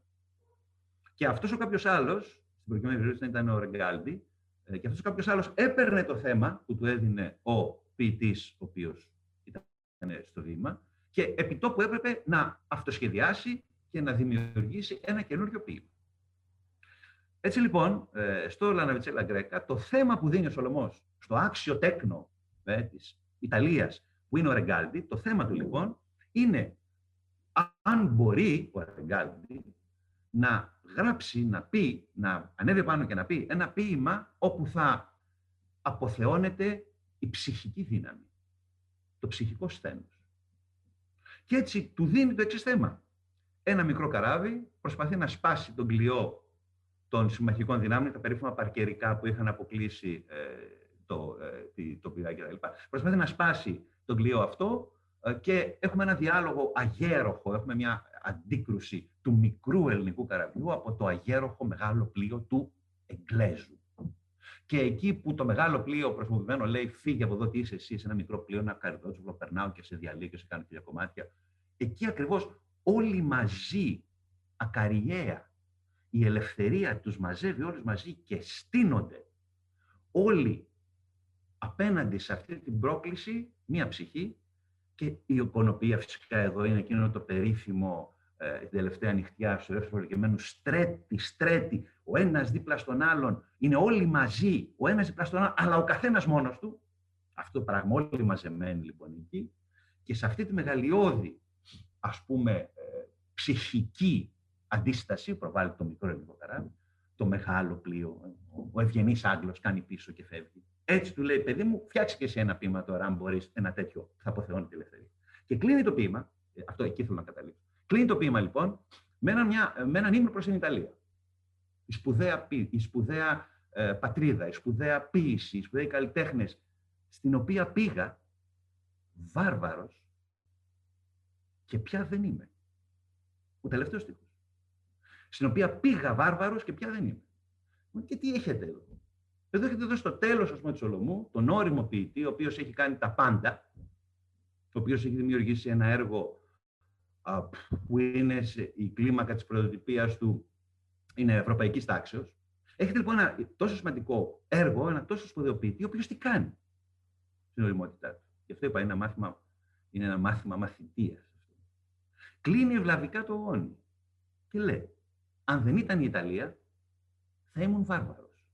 Δεν θα είχα γράψει αυτά που έχω γράψει. Ποιος τώρα το λέει αυτό? Το λέει ο Σολωμός, που έχει πίσω του όλα όσα έχει πίσω του. Αυτό είναι μια ένδειξη, πέρα από την μεγαλοσύνη του Σολωμού, πέρα από το παράδειγμα του, το οποίο είναι συγκλονιστικό, δεν έχει καμία σχέση με παραδείγματα ποιητικά στον ελληνικό 19ο αιώνα, το παράδειγμα του Σολωμού. Δείχνει αυτομάτως πόσο βαθιά αισθανόταν ο ίδιος, την ανάγκη να εξυψώσει αυτούς που του έμαθαν. Κλείνω με μια μικρή παρατήρηση, να μην σας κουράσω άλλο. Αυτά που έμαθε ο Σολωμός στην Ιταλία ήταν ο Ιταλικός νεοκλασικισμός. Δεν ήταν ο Ιταλικός ρομαντισμός. Στην Ιταλία έμαθε τους παλιούς νεοκλασικούς κανόνες της τέχνης. Το chiaroscuro, την οικονομία στη διατύπωση, το σουλαλίργα που λέγαμε πριν λίγο. Έμαθε την αλφαβήτα. Την αλφαβήτα αυτή, ο Σολωμός, τη διατήρησε και όταν ακόμα έγραφε τους ελεύθερους πολιορκημένους. Εδώ είναι το θέμα μας. Τη βαθία δομή δηλαδή, τη βαθία δομή του νεοκλασικισμού, ο Σολωμός τη διατήρησε. Γι' αυτό και να βλέπετε στο τέλος, ελεύθεροι πολιορκημένοι, να λέει, ψάξε, κοίταξε, πρόσεξε, μην χάσεις την φυσικότητα. Από πού έρχονται αυτά? Είναι η υποδομή, αυτή την υποδομή την οποία κατέκτησε παιδί που πήγε στην Ιταλία, βάρβαρο παιδί που πήγε στην Ιταλία και γύρισε ποιητής. Ελπίζω ως εδώ είμαι στη διάθεσή σας για οποιαδήποτε ερώτηση θέλετε, κρίνετε σκόπιμο να κάνετε, κυρίες και κύριοι, και ευχαριστώ για την προσοχή σας. Να δώσουμε το λόγο, αλλά μία έτσι νήξη. Ευχαριστώ πολύ, Δημήτρη, για όλα πραγματικά. Είχα δίκιο που έλεγα ότι θα ακούσουμε και ωραία πράγματα, τα οποία κάποιοι τυχεροί τα ακούνε στο αμφιθέατρο ή, εν πάση περιπτώσει, μέσω των υπολογιστών τον τελευταίο καιρό. Αλλά να, ήρθε η ευκαιρία, αυτό με τον Νιτσε Γκρέκα, το ελληνικό πλοιάριο το μετέφρασα, δεν έχει μια σημασία ο τίτλος, το ίδιο πράγμα είναι, όπου πολύ ωραία είπες την τελευταία πρόταση «Εόβε Μπάρμπαρο Τζούνσι ετάλ νον σόνο», παραπάνω που έχει τον πολύ ωραίο στίχο «Όβε λα πιέτρα ελάριντ έρμπα εμπουόνα», με την ακριβώς η πέτρα η καλή και το ξερό χορτάρι, που είναι από άλλο ποίημα, σαν να κάνει ένα, θα το πω τη λέξη, ένα κολάζ. Avant la lettre, δεν υπήρχε κολάζ ακόμα τότε, σαν να έφτιαχνε στο μυαλό του σκέψεις και να τις ενσωμάτωσε σε αυτό το μικρό κομμάτι, το τρίτο μέρος του ποίηματος, που πολύ όμορφα το λιάνισες. Πολύ ωραία το είπες. Γιώργο, σημείωσε ότι ενοφθαλμίζει στο Νιτσε Γκρέκα, ενοφθαλμίζει και την 56η στροφή του ύμνου στην ελευθερία. Δεν μπορώ να τη φέρω στο νου μου, για να το πλες. Ναι. Δεν είναι τη λεπτομέρεια. Το σημειώνω για βραδινή ανάγνωση και συγκριτική μελέτη. Θα ήθελα λοιπόν να πω, αφού σε ευχαριστήσω, ότι επειδή η βιβλιογραφία του Σολωμού είναι πλέον αχανής και επειδή έχουμε και σημαντικά έργα για τον Σολωμό πλέον, και εδώ η φιλολογία πραγματικά κρατεώνεται και δικαιολογεί το ρόλο της ως ηγεμονίδος στο χώρο. Εγώ, μειώντας φιλόλογος, παρά μονάχα ερασιτέχνης αναγνώστης, δεν έκανα καμία φιλολογική νήξη στο βιβλίο. Διότι ό,τι και να πεις θα ήταν πολύ λίγο, ενδεχομένως δε και άστοχο. Πέραν του ότι θα έπρεπε να μπει σε χωράφια όπου κάποιος άλλος από τη δική του μεριά που θα έλεγε κάτι άλλο, θα έπρεπε να το αναιρέσεις. Δεν ήταν η δουλειά αυτή. Δεν το είπα στην αρχή, το κράτησα να το πω τώρα, αφού πρώτα μιλούσες εσύ. Η δουλειά μου είναι αυστηρά μεταφραστική, διαγράφεται η λέξη μεταφραστική, αυστηρά ποιητική, δεν είναι φιλολογική. Και μπορεί να μερολήπτησα παίρνοντας ως δεδομένο, ως θέσφατο θα έλεγα, το τι έχει γράψει και έχει κάνει ο πολίτης, αλλά έπρεπε κάτι να πάρω ως αρχή. Από εκεί να ξεκινήσω. Γι' αυτό λοιπόν και επέλεξα του Λίνου Πολίτη, που μου ήταν και οικία η έκδοση, αυτή χρησιμοποίησα ως πρωτότυπο, την ίδια διάκριση κράτησα, η οποία νομίζω μέσα σε άκρες είναι σωστή και εν πάση περιπτώσει είναι λογική, και από εκεί και έπειτα οτιδήποτε πρόσθεσα με τα ολίγα σχόλια στο βιβλίο ήταν μεταφραστικά, μεταφρασιολογικά, ποιητικά σχόλια. Δηλαδή, όποιος θελήσει να πάρει το βιβλίο για να δει τη φιλολογία των Ιταλικών ποιημάτων, ας μην το πάρει καλύτερα, δεν θα βρει. Όχι. Αυτό ισχύει. Μα είδες ότι αυτό που είπα στην αρχή είναι ότι για να μιλήσουμε, για να πούμε για το, εγώ τουλάχιστον, για να αναφερθώ συγκεκριμένα στις επιλογές μεταφραστικές, θέλω χρόνο. Αυτό που έχεις κάνει είναι μια δουλειά η οποία, εντάξει, είναι δουλειά βάθους, έχει μια προοπτική, πρέπει να συζητηθεί αναλυτικά με συγκεκριμένα παραδείγματα. Δεν προλάβαινα δηλαδή να το κάνω αυτό. Μα λογικό είναι αυτό, Δημήτρη. Οπότε θεωρώ πως εντάξει, η φιλολογική, αν θέλεις, η φιλολογική ματιά, η φιλολογική προσέγγιση ορίζει έτσι ένα πλαίσιο όπου μπορούμε να προκαλέσουμε λίγο τη συζήτηση με τους φίλους που είναι εδώ. Βλέπω μερικά χέρια υψωμένα. Να δώσω εγώ το λόγο. Έτσι βλέπω η κυρία Αμαλία όποιον βλέπω, κυρία Αμαλία Μητροπούλου προφανώς, αν διαβάζω καλά, θέλει να ρωτήσει κάτι. Παρακαλώ. Γεια σας, κύριε καθηγητά. Είμαι η Αμαλία, δεν έχω υψώσει το χέρι μου για να μιλήσω. Απλά ήθελα να μπορέσω να μπω μέσα στο...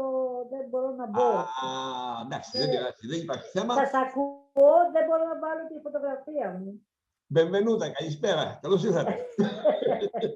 Είμαι η γνωστή Αμαλία που έρχομαι στα... Η γνωστή, εγώ σας ξέρω. Το πατάρι. Χάρηκα πάρα πολύ. Βεβαίως. Έχουμε ένα αίτημα, κύριε Κεντρωτή, να διαβάσετε κάποιο ποίημα. Λοιπόν, τα ποίηματα, να το πω, τα ποίηματα του τόμου αυτού, κατά βάση, είναι θρησκευτικής πνοής ή έχουν ένα θρησκευτικό θέμα ή μια αναφορά στην βίβλο, ιδίως δε στο άσμα ασμάτων και στον Ισαΐα έχει, στην Παλαιά Διαθήκη, αναφέρονται στη Σταύρωση και στην Ανάσταση του Ιησού, αναφέρονται επίσης στον Πάπα Λέοντα και στον Λοδοβίκο Σκάκοτ, Λατινεπίσκοπο Ζακίνθου, αναφέρονται σε μεγάλες μορφές της ποίησης, τον Δάντη, τον Πετράρχη και τον Φόσκολο. Στο Φόσκολο διπλά μάλιστα, με ένα σονέτο και με το εγκόμιο, το οποίο εκφώνησε ο Σολωμός στη Ζάκυνθο. Έχει όμως και μερικά ερωτικά.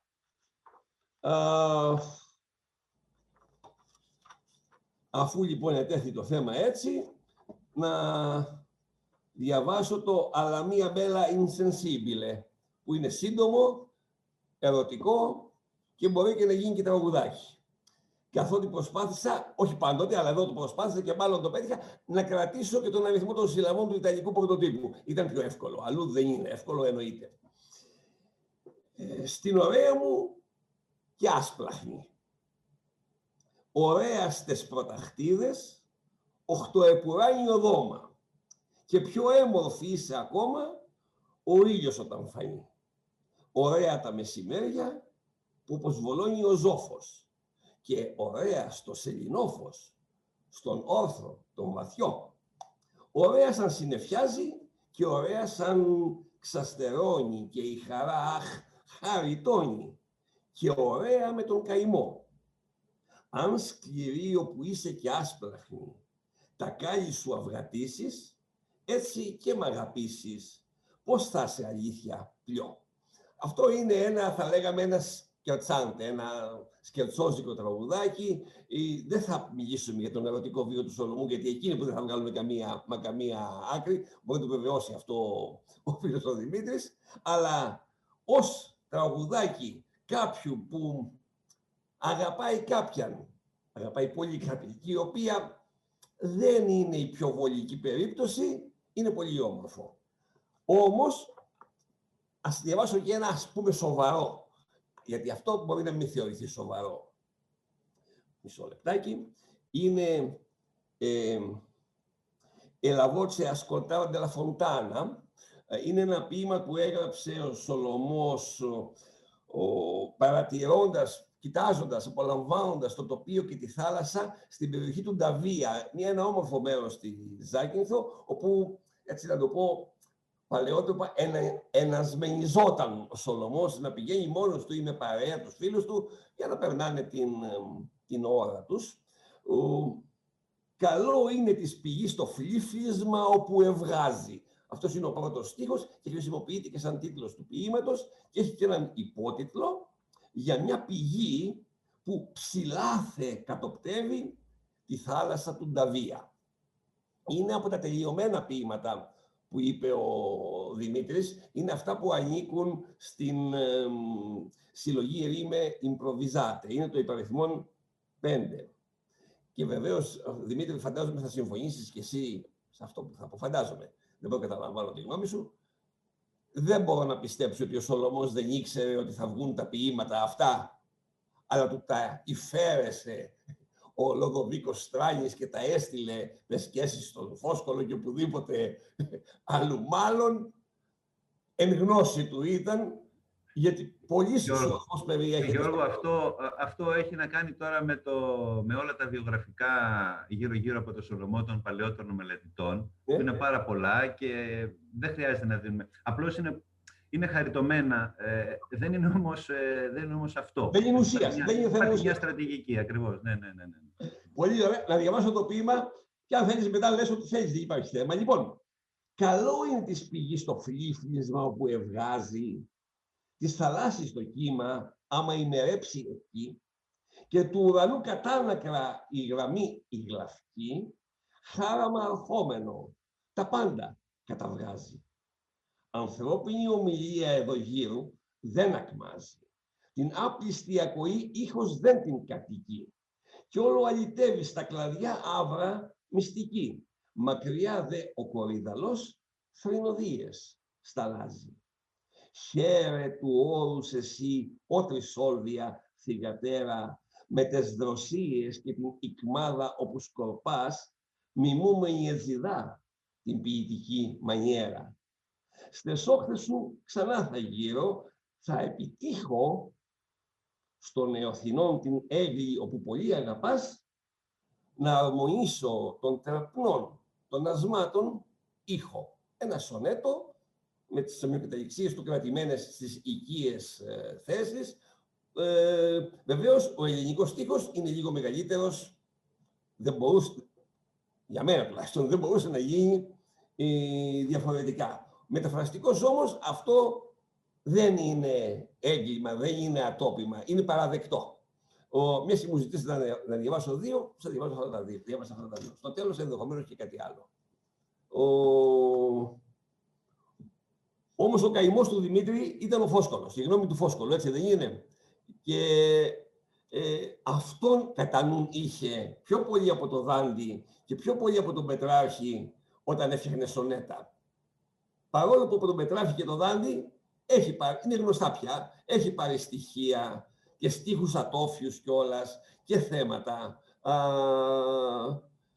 Ο Φόσκολος δεν ήταν το ίνδαλμά του? Ο Φόσκολο ήταν το ίνδαλμά του, αλλά ο κινητήριος μοχλός, αυτός δηλαδή που τον σπρώχνει μια ολόκληρη ζωή, είναι το ποιητικό παράδειγμα του Ντάντε. Είναι ο Δάντης. Ναι. Έτσι, δηλαδή, και πώς το λένε, η επιλογή για να βουτήξει στα νέα ελληνικά την υποδεικνύει από τόσο μακριά που βρίσκεται ο Δάντης. Γιατί ο Σολωμός από νέος, το λέμε αυτό συχνά, από νέος έχει βάλει πάρα πολύ ψηλά την μπάρα. Ναι. Από νέος. Διαβάστε, ας πούμε, τα νεανικά του ποίηματα, τη σκιά του Ομήρου κτλ. Θυμηθείτε τη σκηνοθεσία αυτή, την οσιανική, ας πούμε, σκηνοθεσία, όπου ο γέρος στο μαλλί είναι ο Όμηρος, έρχεται, σηκώνεται και τον πλησιάζει. Δεν πάει ο νέος ποιητής, ο μιλητής, στον Όμηρο, όπως θα έπρεπε να πάει. Να πάει ο νέος δηλαδή στον πατέρα της ποίησης και δει τον γενάρχη της ποίησης. Όχι, γίνεται το ανάποδο. Θέλω να πω, από τα νιάτα του, έχει βάλει πάρα πολύ ψηλά την μπάρα, τόσο που ενδεχομένως κάποιος να τους ενοχλεί.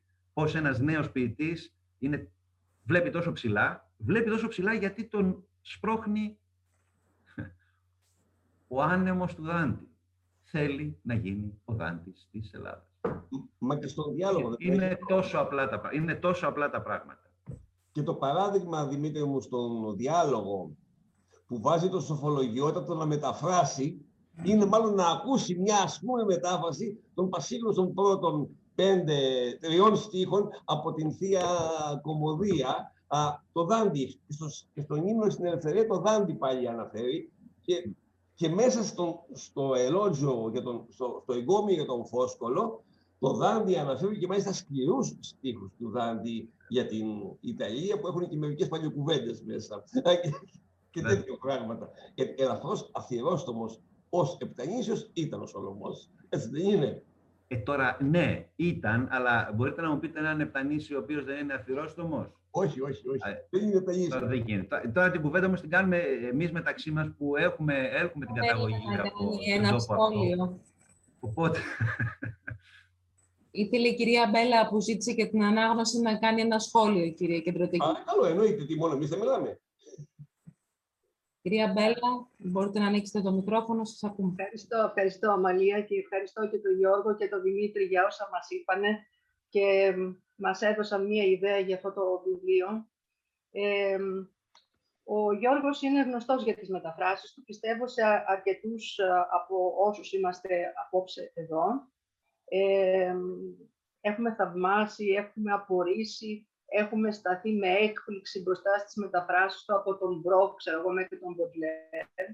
Αυτό όμως που πετυχαίνει με τον Σολωμό είναι κάτι που προσωπικά, ειλικρινά Γιώργο, δεν το περίμενα.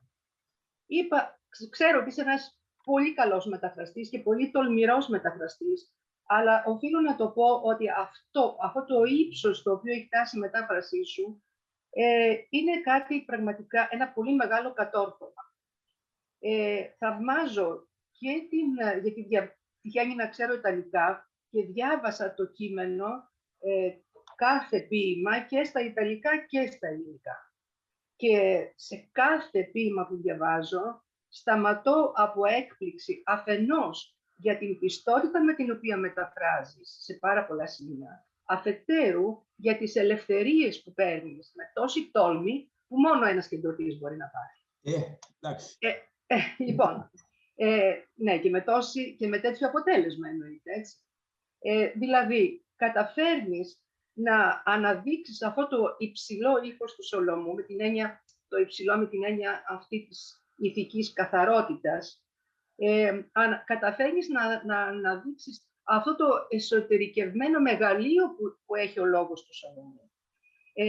Αυτό το ύφος, το αντάξιο, θα έλεγα, του ανθρωπιστικού ιδεώδους που θέλει να υπηρετήσει, γιατί αυτό ήθελε να υπηρετήσει ο Σολωμός, έτσι.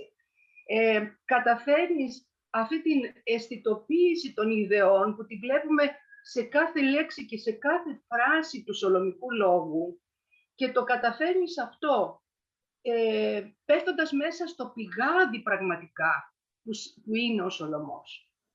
Έτσι το ένιωσα, να έχεις πέσει μέσα σε αυτό το σολωμικό λόγο, σαν να έχεις πέσει μέσα σε ένα πηγάδι και αναρωτήθηκα πώς θα έβγαινες. Είχες τη δυνατότητα να βγεις, να αναρριχηθείς και να μας χαρίσεις αυτά τα κείμενα που πραγματικά συμπληρώνουν, για όσους δεν ξέρουν Ιταλικά, την ιδέα, τη γεύση, τη γνώση για αυτό που είναι ο Σολωμός. Εγώ δεν έχω παρά να πω ένα πολύ μεγάλο ευχαριστώ. Έκανες πάρα πολύ καλά που δούλεψες, όπως είπες, à la manière de, πάρα πολύ καλά, ή όπως αλλιώς το είπες, καταγαθή μίμηση, μία μίμηση τόσο δημιουργική, που διαβάζονται τα ελληνικά ποίηματα σαν αυτόνομα ποίηματα. Γιατί ακριβώς οι ελευθερίες σου δίνουν τη δυνατότητα να διαβάσουμε τα ποίηματα ως κάτι άλλο. διαβάζουμε Σολωμό και διαβάζουμε και κάτι άλλο. Ήδη από τον τίτλο του πρώτου ποίηματος, στις Rime Improvvisate, που ενώ λέει ο τίτλος «Sorge la notte», «E tenebria profonda», εσύ προσθέτεις κάτι δικό σου εκεί πέρα. Μα ένα επίρρημα, μα ένα επίθετο, μια μικρή λεξούλα. Και κάνεις έναν άλλο τίτλο, που όμως είναι και ο σωλωμικός μέσα. Αυτά θέλω να πω. Και να πω ότι είναι ένα πραγματικό. Ευχαριστώ, ζωή μου, αλλά θέλω να είμαι δίκαιος. Ναι. Απέναντι μάλιστα στους τεθνεώτες. Στις Rime Improvvisate έσπροχνε ο Νίκος Παπαδόπουλος, το οποίο το γνώρισες, το γνώριζες πολύ καλά. Το ξέρω, τυχαία πήγα σε αυτό επειδή είναι το πρώτο. Έτσι. Αλλά άμα θα ανοίξω, όπου και να ανοίξω, θα βρω τέτοια παραδείγματα. Ακριβώς. Είχε δώσει αυτό που οι Γερμανοί λένε Grundton, τον θεμέλιο φόγκο. Έδινε το θεμέλιο φόγκο. Και ο θεμέλιος φόγκος, δεν την ήξερε τη γερμανική λέξη ο Νίκος, αλλά είναι το υψηλόν, το οποίο... Ακριβώς. Αυτή την Erhabenheit, αυτό το στοιχείο το οποίο πρέπει να διακρίνει τον μεγάλο ποιητή που μετέχει ταυτόχρονα πολλών κουλτουρών. Και ο Σολωμός είχε την Ιταλική, είχε την Ελληνική, είχε μια φιλοσοφική παιδεία γερμανίζουσα, ναι, μέσω μεταφράσεων, μέσω πολλών άλλων πηγών, μπορεί και με λανθασμένες πληροφορίες ή με αμφισβητούμενες πληροφορίες, όμως την είχε. Δηλαδή τον Έγελο τον είχε μάθει κάπως και αυτή την Aufhebung, αυτή την άρση, τη σύνθεση, εν πάση περιπτώσει, την Αιγερινή, την έχει στα ποίηματά του. Σίγουρα. Είπε ο Δημήτρης το παράδειγμα του ελληνικού ποιαρίου και άλλα. Υπάρχει πάρα πολύ συνθετικός ιστός μέσα στην ποίηση και με τις κουβέντες που είχαμε κάνει λοιπόν με τον Νίκο, πολλές κουβέντες πρωτού ξεκινήσουμε να κάνουμε τις μεταφράσεις, τις οποίες τις δούλευε ένα ποίημα ο ένας, ένα ποίημα ο άλλος, γιατί και οι δύο μαζί δεν γίνεται. Εντάξει, οφείλω να το πω και αυτό, ας πούμε, σαν να σας βάλω στο εργαστήρι πώς γινότανε. Ένα ο ένας, ένα ο άλλος, με τη σειρά από το πρώτο ως το τελευταίο, χωρίς να πηδάμε κανένα. Κοιτάγαμε λοιπόν να διατηρούμε αυτό το στοιχείο, το υψηλόν, το Erhaben, το sublime, έτσι, όσο μπορούμε. Εάν δεν μας άρεσε το αποτέλεσμα, δεν θα το εκδίδαμε.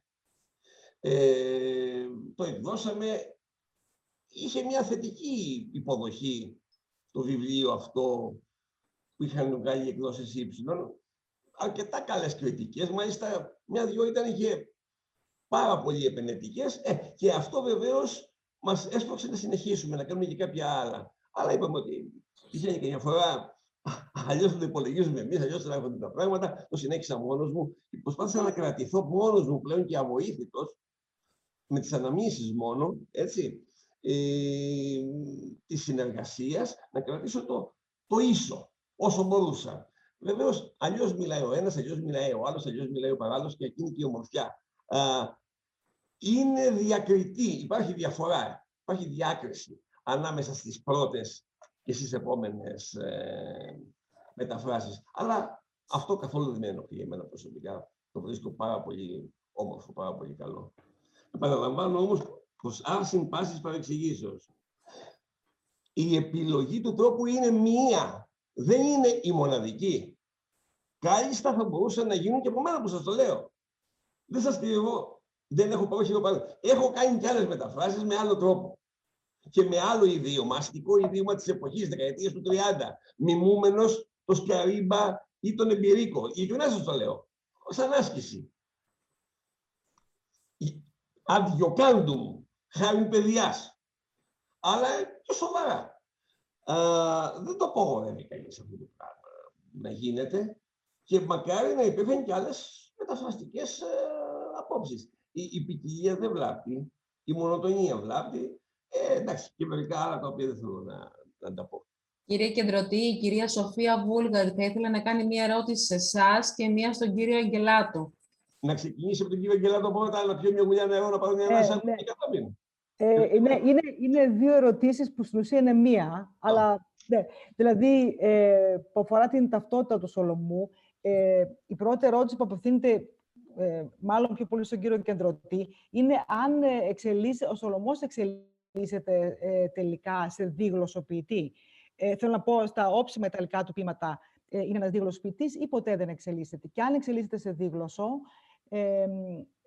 διαπιστώνουμε στα ιταλικά του ποίηματα το όψιμα επιδράσεις, δεν θυμάμαι ποιος είναι ο όρος της γλωσσολογίας, όταν μιλάμε για διγλωσσία, επιδράσεις της ελληνικής γλώσσας στην ιταλική.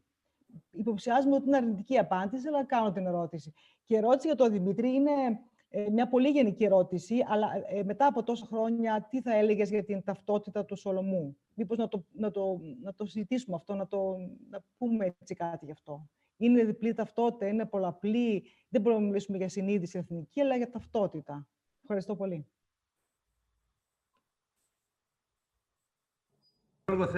Γιώργο, θέλεις να απαντήσεις πρώτος? Εγώ να απαντήσω, εντάξει, δεν υπάρχει θέμα.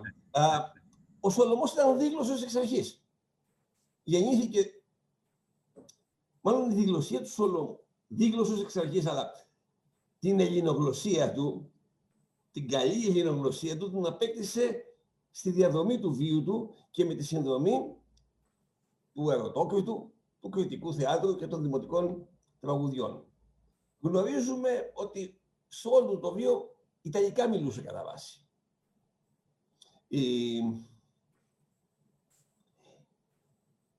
Όντως όμως η τελευταία φάση, αυτή η τελευταία δεκαετία της ζωής του και με τη διάκριση που έκανε ο Δημήτρης, την οποία ασπάζομαι από αρχής μέχρι τέλους, μέχρι κεραίας, έχουμε έναν άλλον Ιταλό Σολωμό.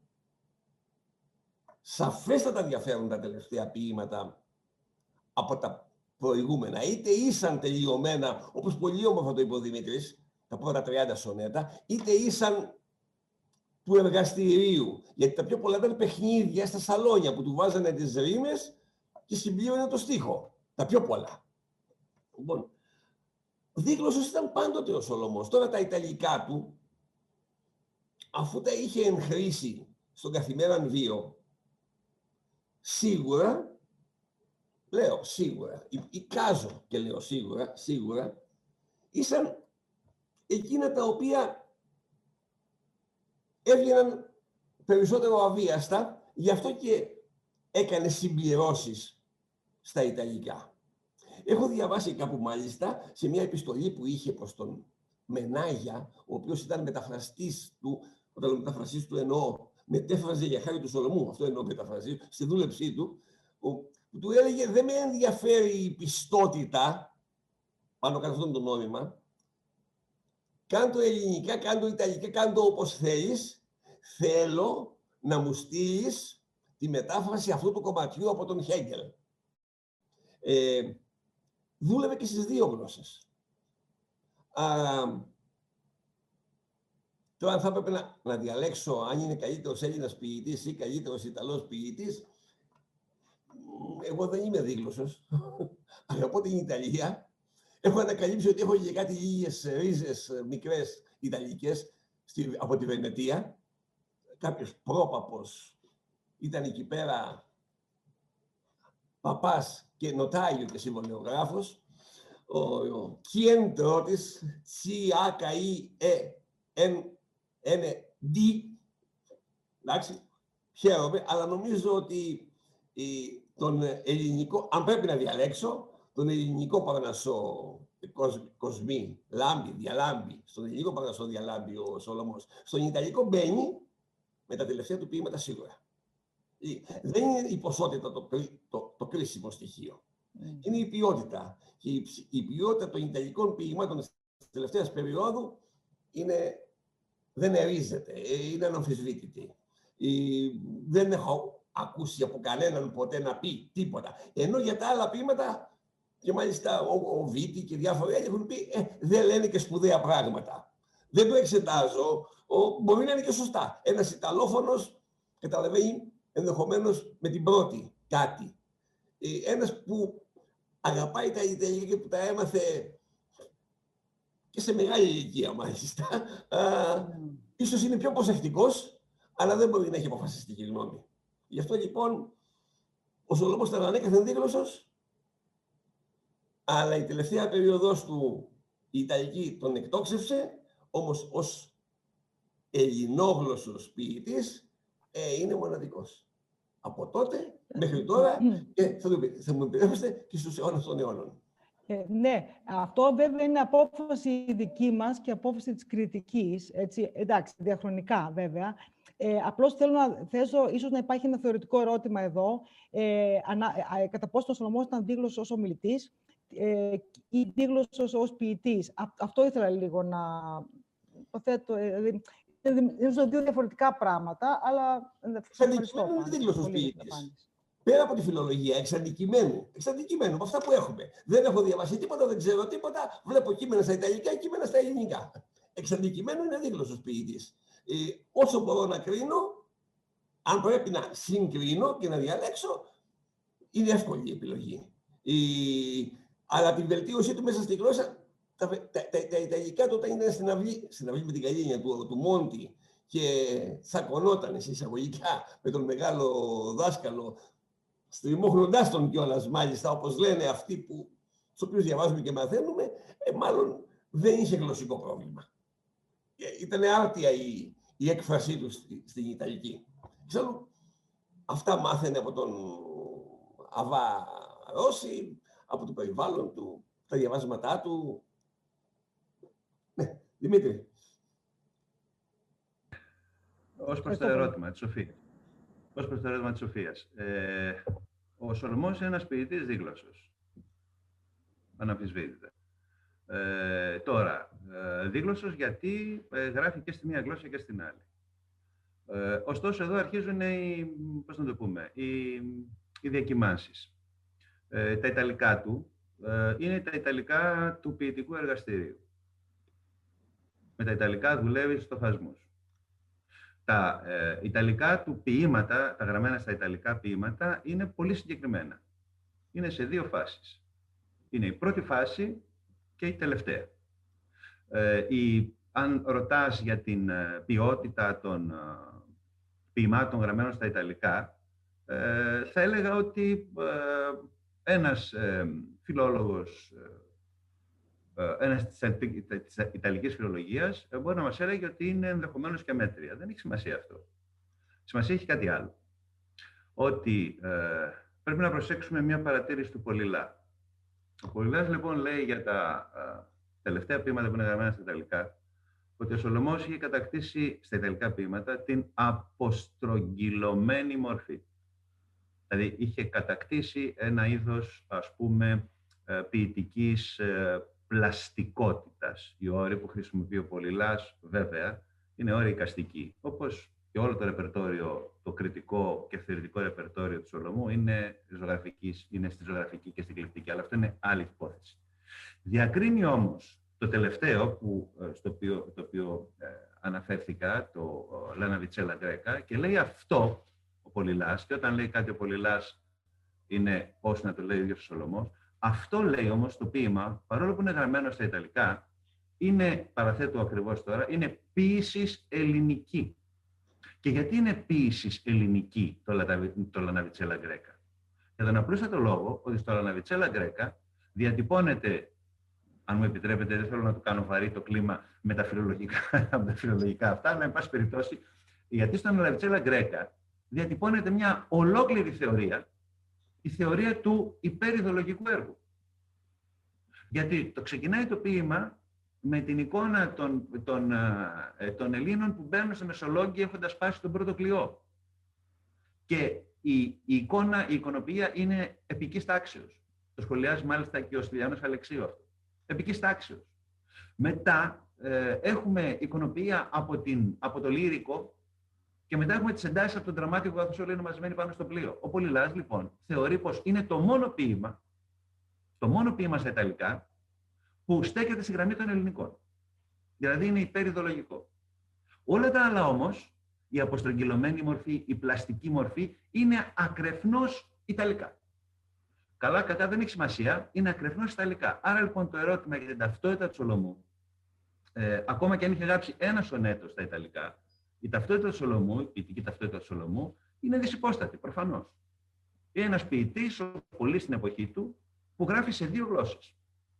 Το κύριο όμως κομμάτι, το βασικό κομμάτι, είναι το ελληνικό. Αν δηλαδή, πάνω κάτω σε αυτό που πριν λίγο έλεγε και ο Γιώργος, αν δηλαδή είναι να δώσουμε ένα στίγμα στο ποιητικό έργο του Σολωμού, θα λέγαμε ότι είναι ένας νεοέλληνας ποιητής του 19ου αιώνα, ο οποίος κινείται στη γραμμή του ρομαντισμού και ακριβέστερα ξεπερνά και τον ίδιο τον ρομαντισμό, γιατί το περίφημο σχόλιο αυτό για το μόντο μίστο είναι ένα βήμα πέραν της ρομαντικής αισθητικής, καθώς την περιλαμβάνει τη ρομαντική αισθητική στο λογαριασμό του υπεριδεολογικού έργου. Δηλαδή κάνει κάτι που ούτε στην περίπτωση των Γερμανών ρομαντικών, στην περίπτωση των Άγγλων ρομαντικών είχε γίνει, όταν ο μεικτός τρόπος συμπεριλαμβάνει όχι απλώς όλα τα υπάρχοντα, συμπεριλαμβάνει και τα ίδια τα ρομαντικά που έχουν ήδη συμπεριλάβει όλα τα υπάρχοντα. Είναι ένα βήμα πιο μπροστά. Άρα ναι, σε δύο βάρκες, ασφαλώς. Δεν ξέρω αν απαντάω, Σοφία. Να συμπληρώσω για κάτι και να δώσω το... Ναι, ευχαριστώ πολύ.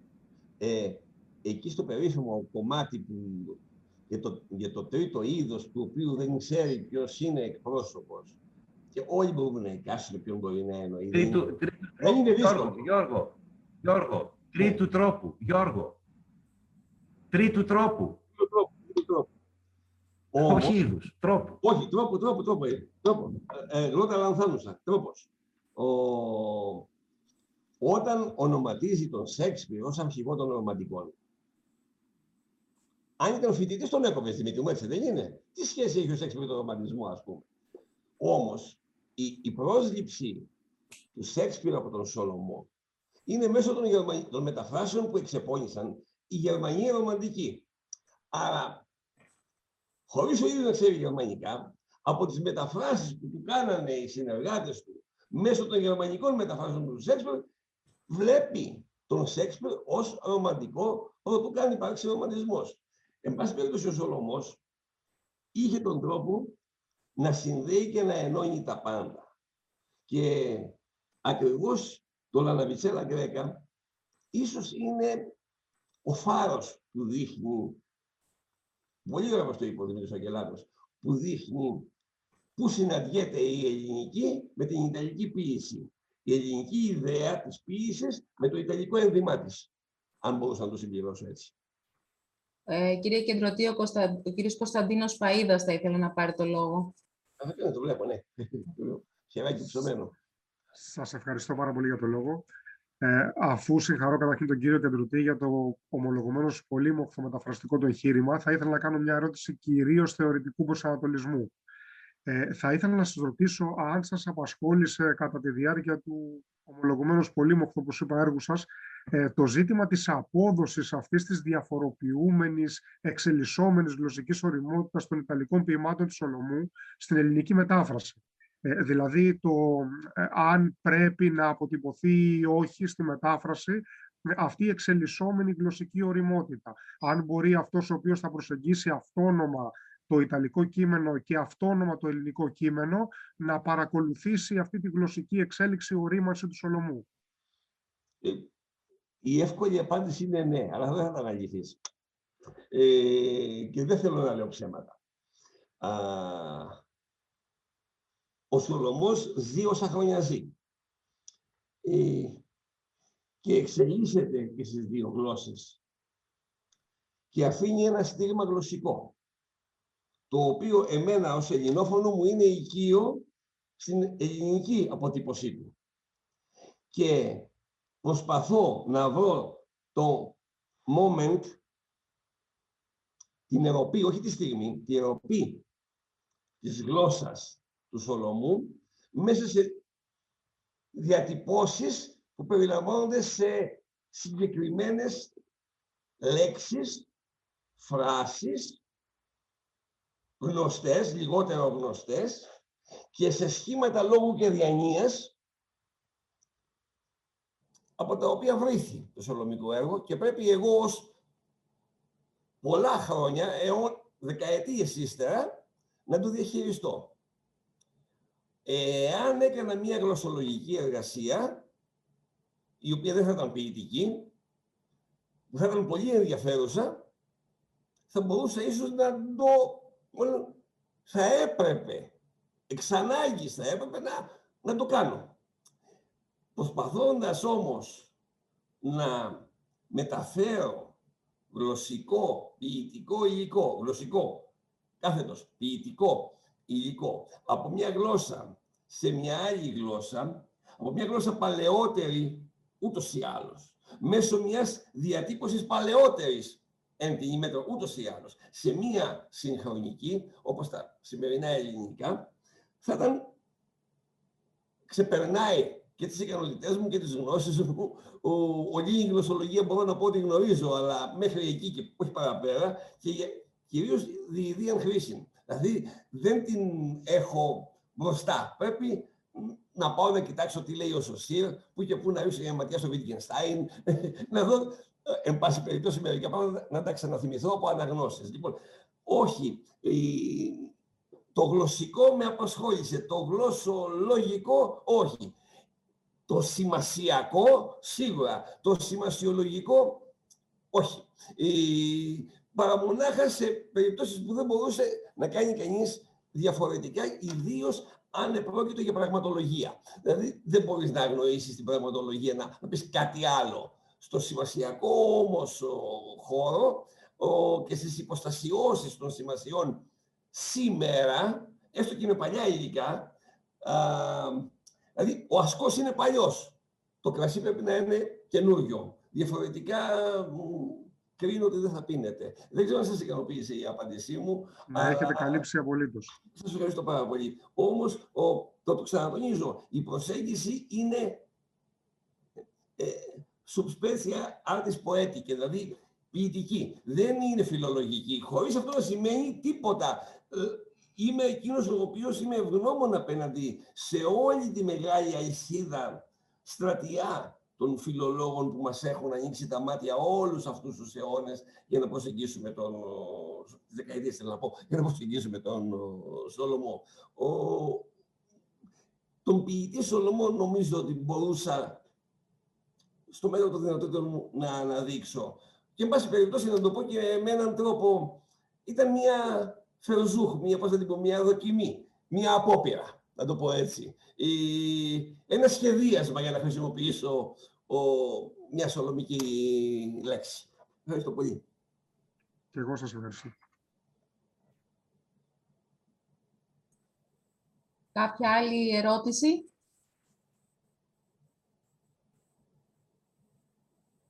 Θα ήθελε κάποιος άλλος να θέσει κάποια ερώτηση, να κάνει κάποιο σχόλιο? Δεν βλέπω κάποιο αίτημα. Αμαλία μου, να διαβάσω το πώς τελειώνει το εγκόμιο στο φόσκολο. Ήταν ένα κλείσιμο, νομίζω. Ταιριάζει και στην ημέρα την αυριανή. Την αυριανή, ωραία. Ωραία το υποκόστα στην αρχή. Να κλείσουμε με αυτό. Ωραία το υποκόστα στην αρχή. Ότι μπορεί να μην πήρε τα όπλα, τα χαζάρια, τους γκράδες, τι όπλα είχαμε τότε, τα σπαθιά, αλλά το όπλο του στίχου δεν είναι υποδέστερο. Εντάξει, όλοι θαυμάζουμε εκείνους που τα συνδυάζουν. Δεν είναι όμως όλοι για όλα τα πράγματα. Πάντοτε όμως είχε το νου του στην ελευθερία της εθνικής του πατρίδας. Γιατί δεν ήταν πολίτης. Πιάσε Ελλάδα, δεν υπήρχε Ελλάδα ακόμα. Προτού μου το διαβάσω, οφείλω να ομολογήσω χάριτες, το είπε και ο Δημήτρης, θα το πω και εγώ, στις εκδόσεις Γκούτεμπεργκ, στον Γιώργο και στον Κώστα, μπαμπά και γιο Δαρδανούς, και στο Γιάννη η Μαμάη και οι τρεις τους φίλοι μου, καλοί αγαπητοί δεκαετίες τώρα, έτσι, για αυτή την έκδοση, την αποθέωση, την αισθητική αποθέωση του βιβλίου αυτού. Μιλάω για την αισθητική αποθέωση του βιβλίου ως περιέχοντος. Το περιεχόμενο ας το κρίνουν άλλοι. Το περιέχον όμως είναι υπέροχο. Και παρακαλάω,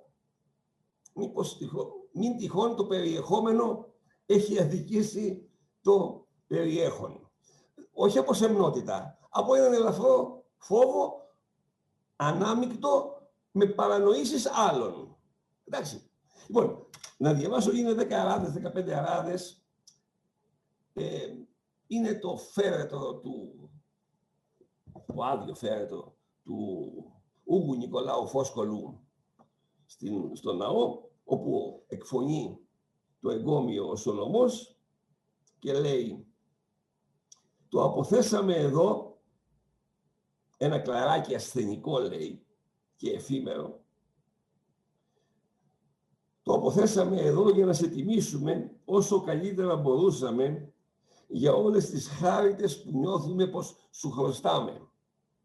Μα αν θέλεις και εσύ να τελειώσεις αυτό που είχες αρχινήσει, θα σου ήμουν ευγνώμων αν άκουγες μια παράκλησή μου, που όλοι σε τούτον εδώ μέσα τον ναό, νέοι και γέροι, φτωχοί και πλούσιοι, άρχοντες και ποπολάροι, πεπαιδευμένοι και μη, ιδιώτες και αξιωματούχοι, λαϊκοί και ιερωμένοι, όλοι, με νήξεις επαναλαμβανόμενες και με συνεχή νεύματα των χεριών και του κεφαλιού τους, βλέπω να βάζουν στα χείλη μου τα παρακάτω λόγια που σου λέω.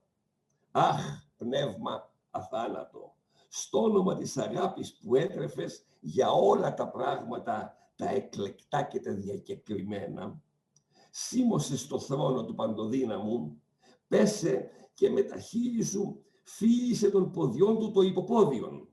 Και αν ο νόμος του παράδεισου δεν σου απαγορεύει να κλάψεις, παρακάλεσέ τον με δάκρυα στα μάτια και με φωνές να στείλει στην γειτονική πατρίδα μας την ελευθερία. Έτσι τελειώνει το εγκόμιο στον Ούγο Φόσκολο, με μια πατριωτική αποστροφή του ομιλούντος προς το πνεύμα του ένδοξου συμπατριώτη. Να παρακαλέσει τον παντοδύναμο, αν δεν απαγορεύεται από τους νόμους του παραδείσου, αλλά και με φωνές ακόμα, άμα χρειαστεί, να φροντίσει, να μεριμνήσει για την ελευθερία των Ελλήνων, την οποία αύριο γιορτάζουμε για 200η φορά.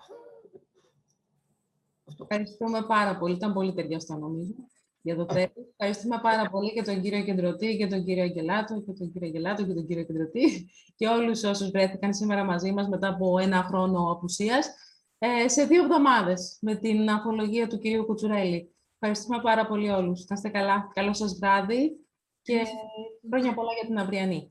Καλό βράδυ σε όλους. Φίλε Δημήτρη, ευχαριστίες πολλές. Φίλε Κώστα, επίσης, αγαπητές φίλες και αγαπητοί φίλοι. Ευχαριστούμε. Σας ευχαριστώ πάρα πολύ. Να είστε καλά. Να είμαστε καλά. Καλό σας βράδυ. Με το καλό αύριο.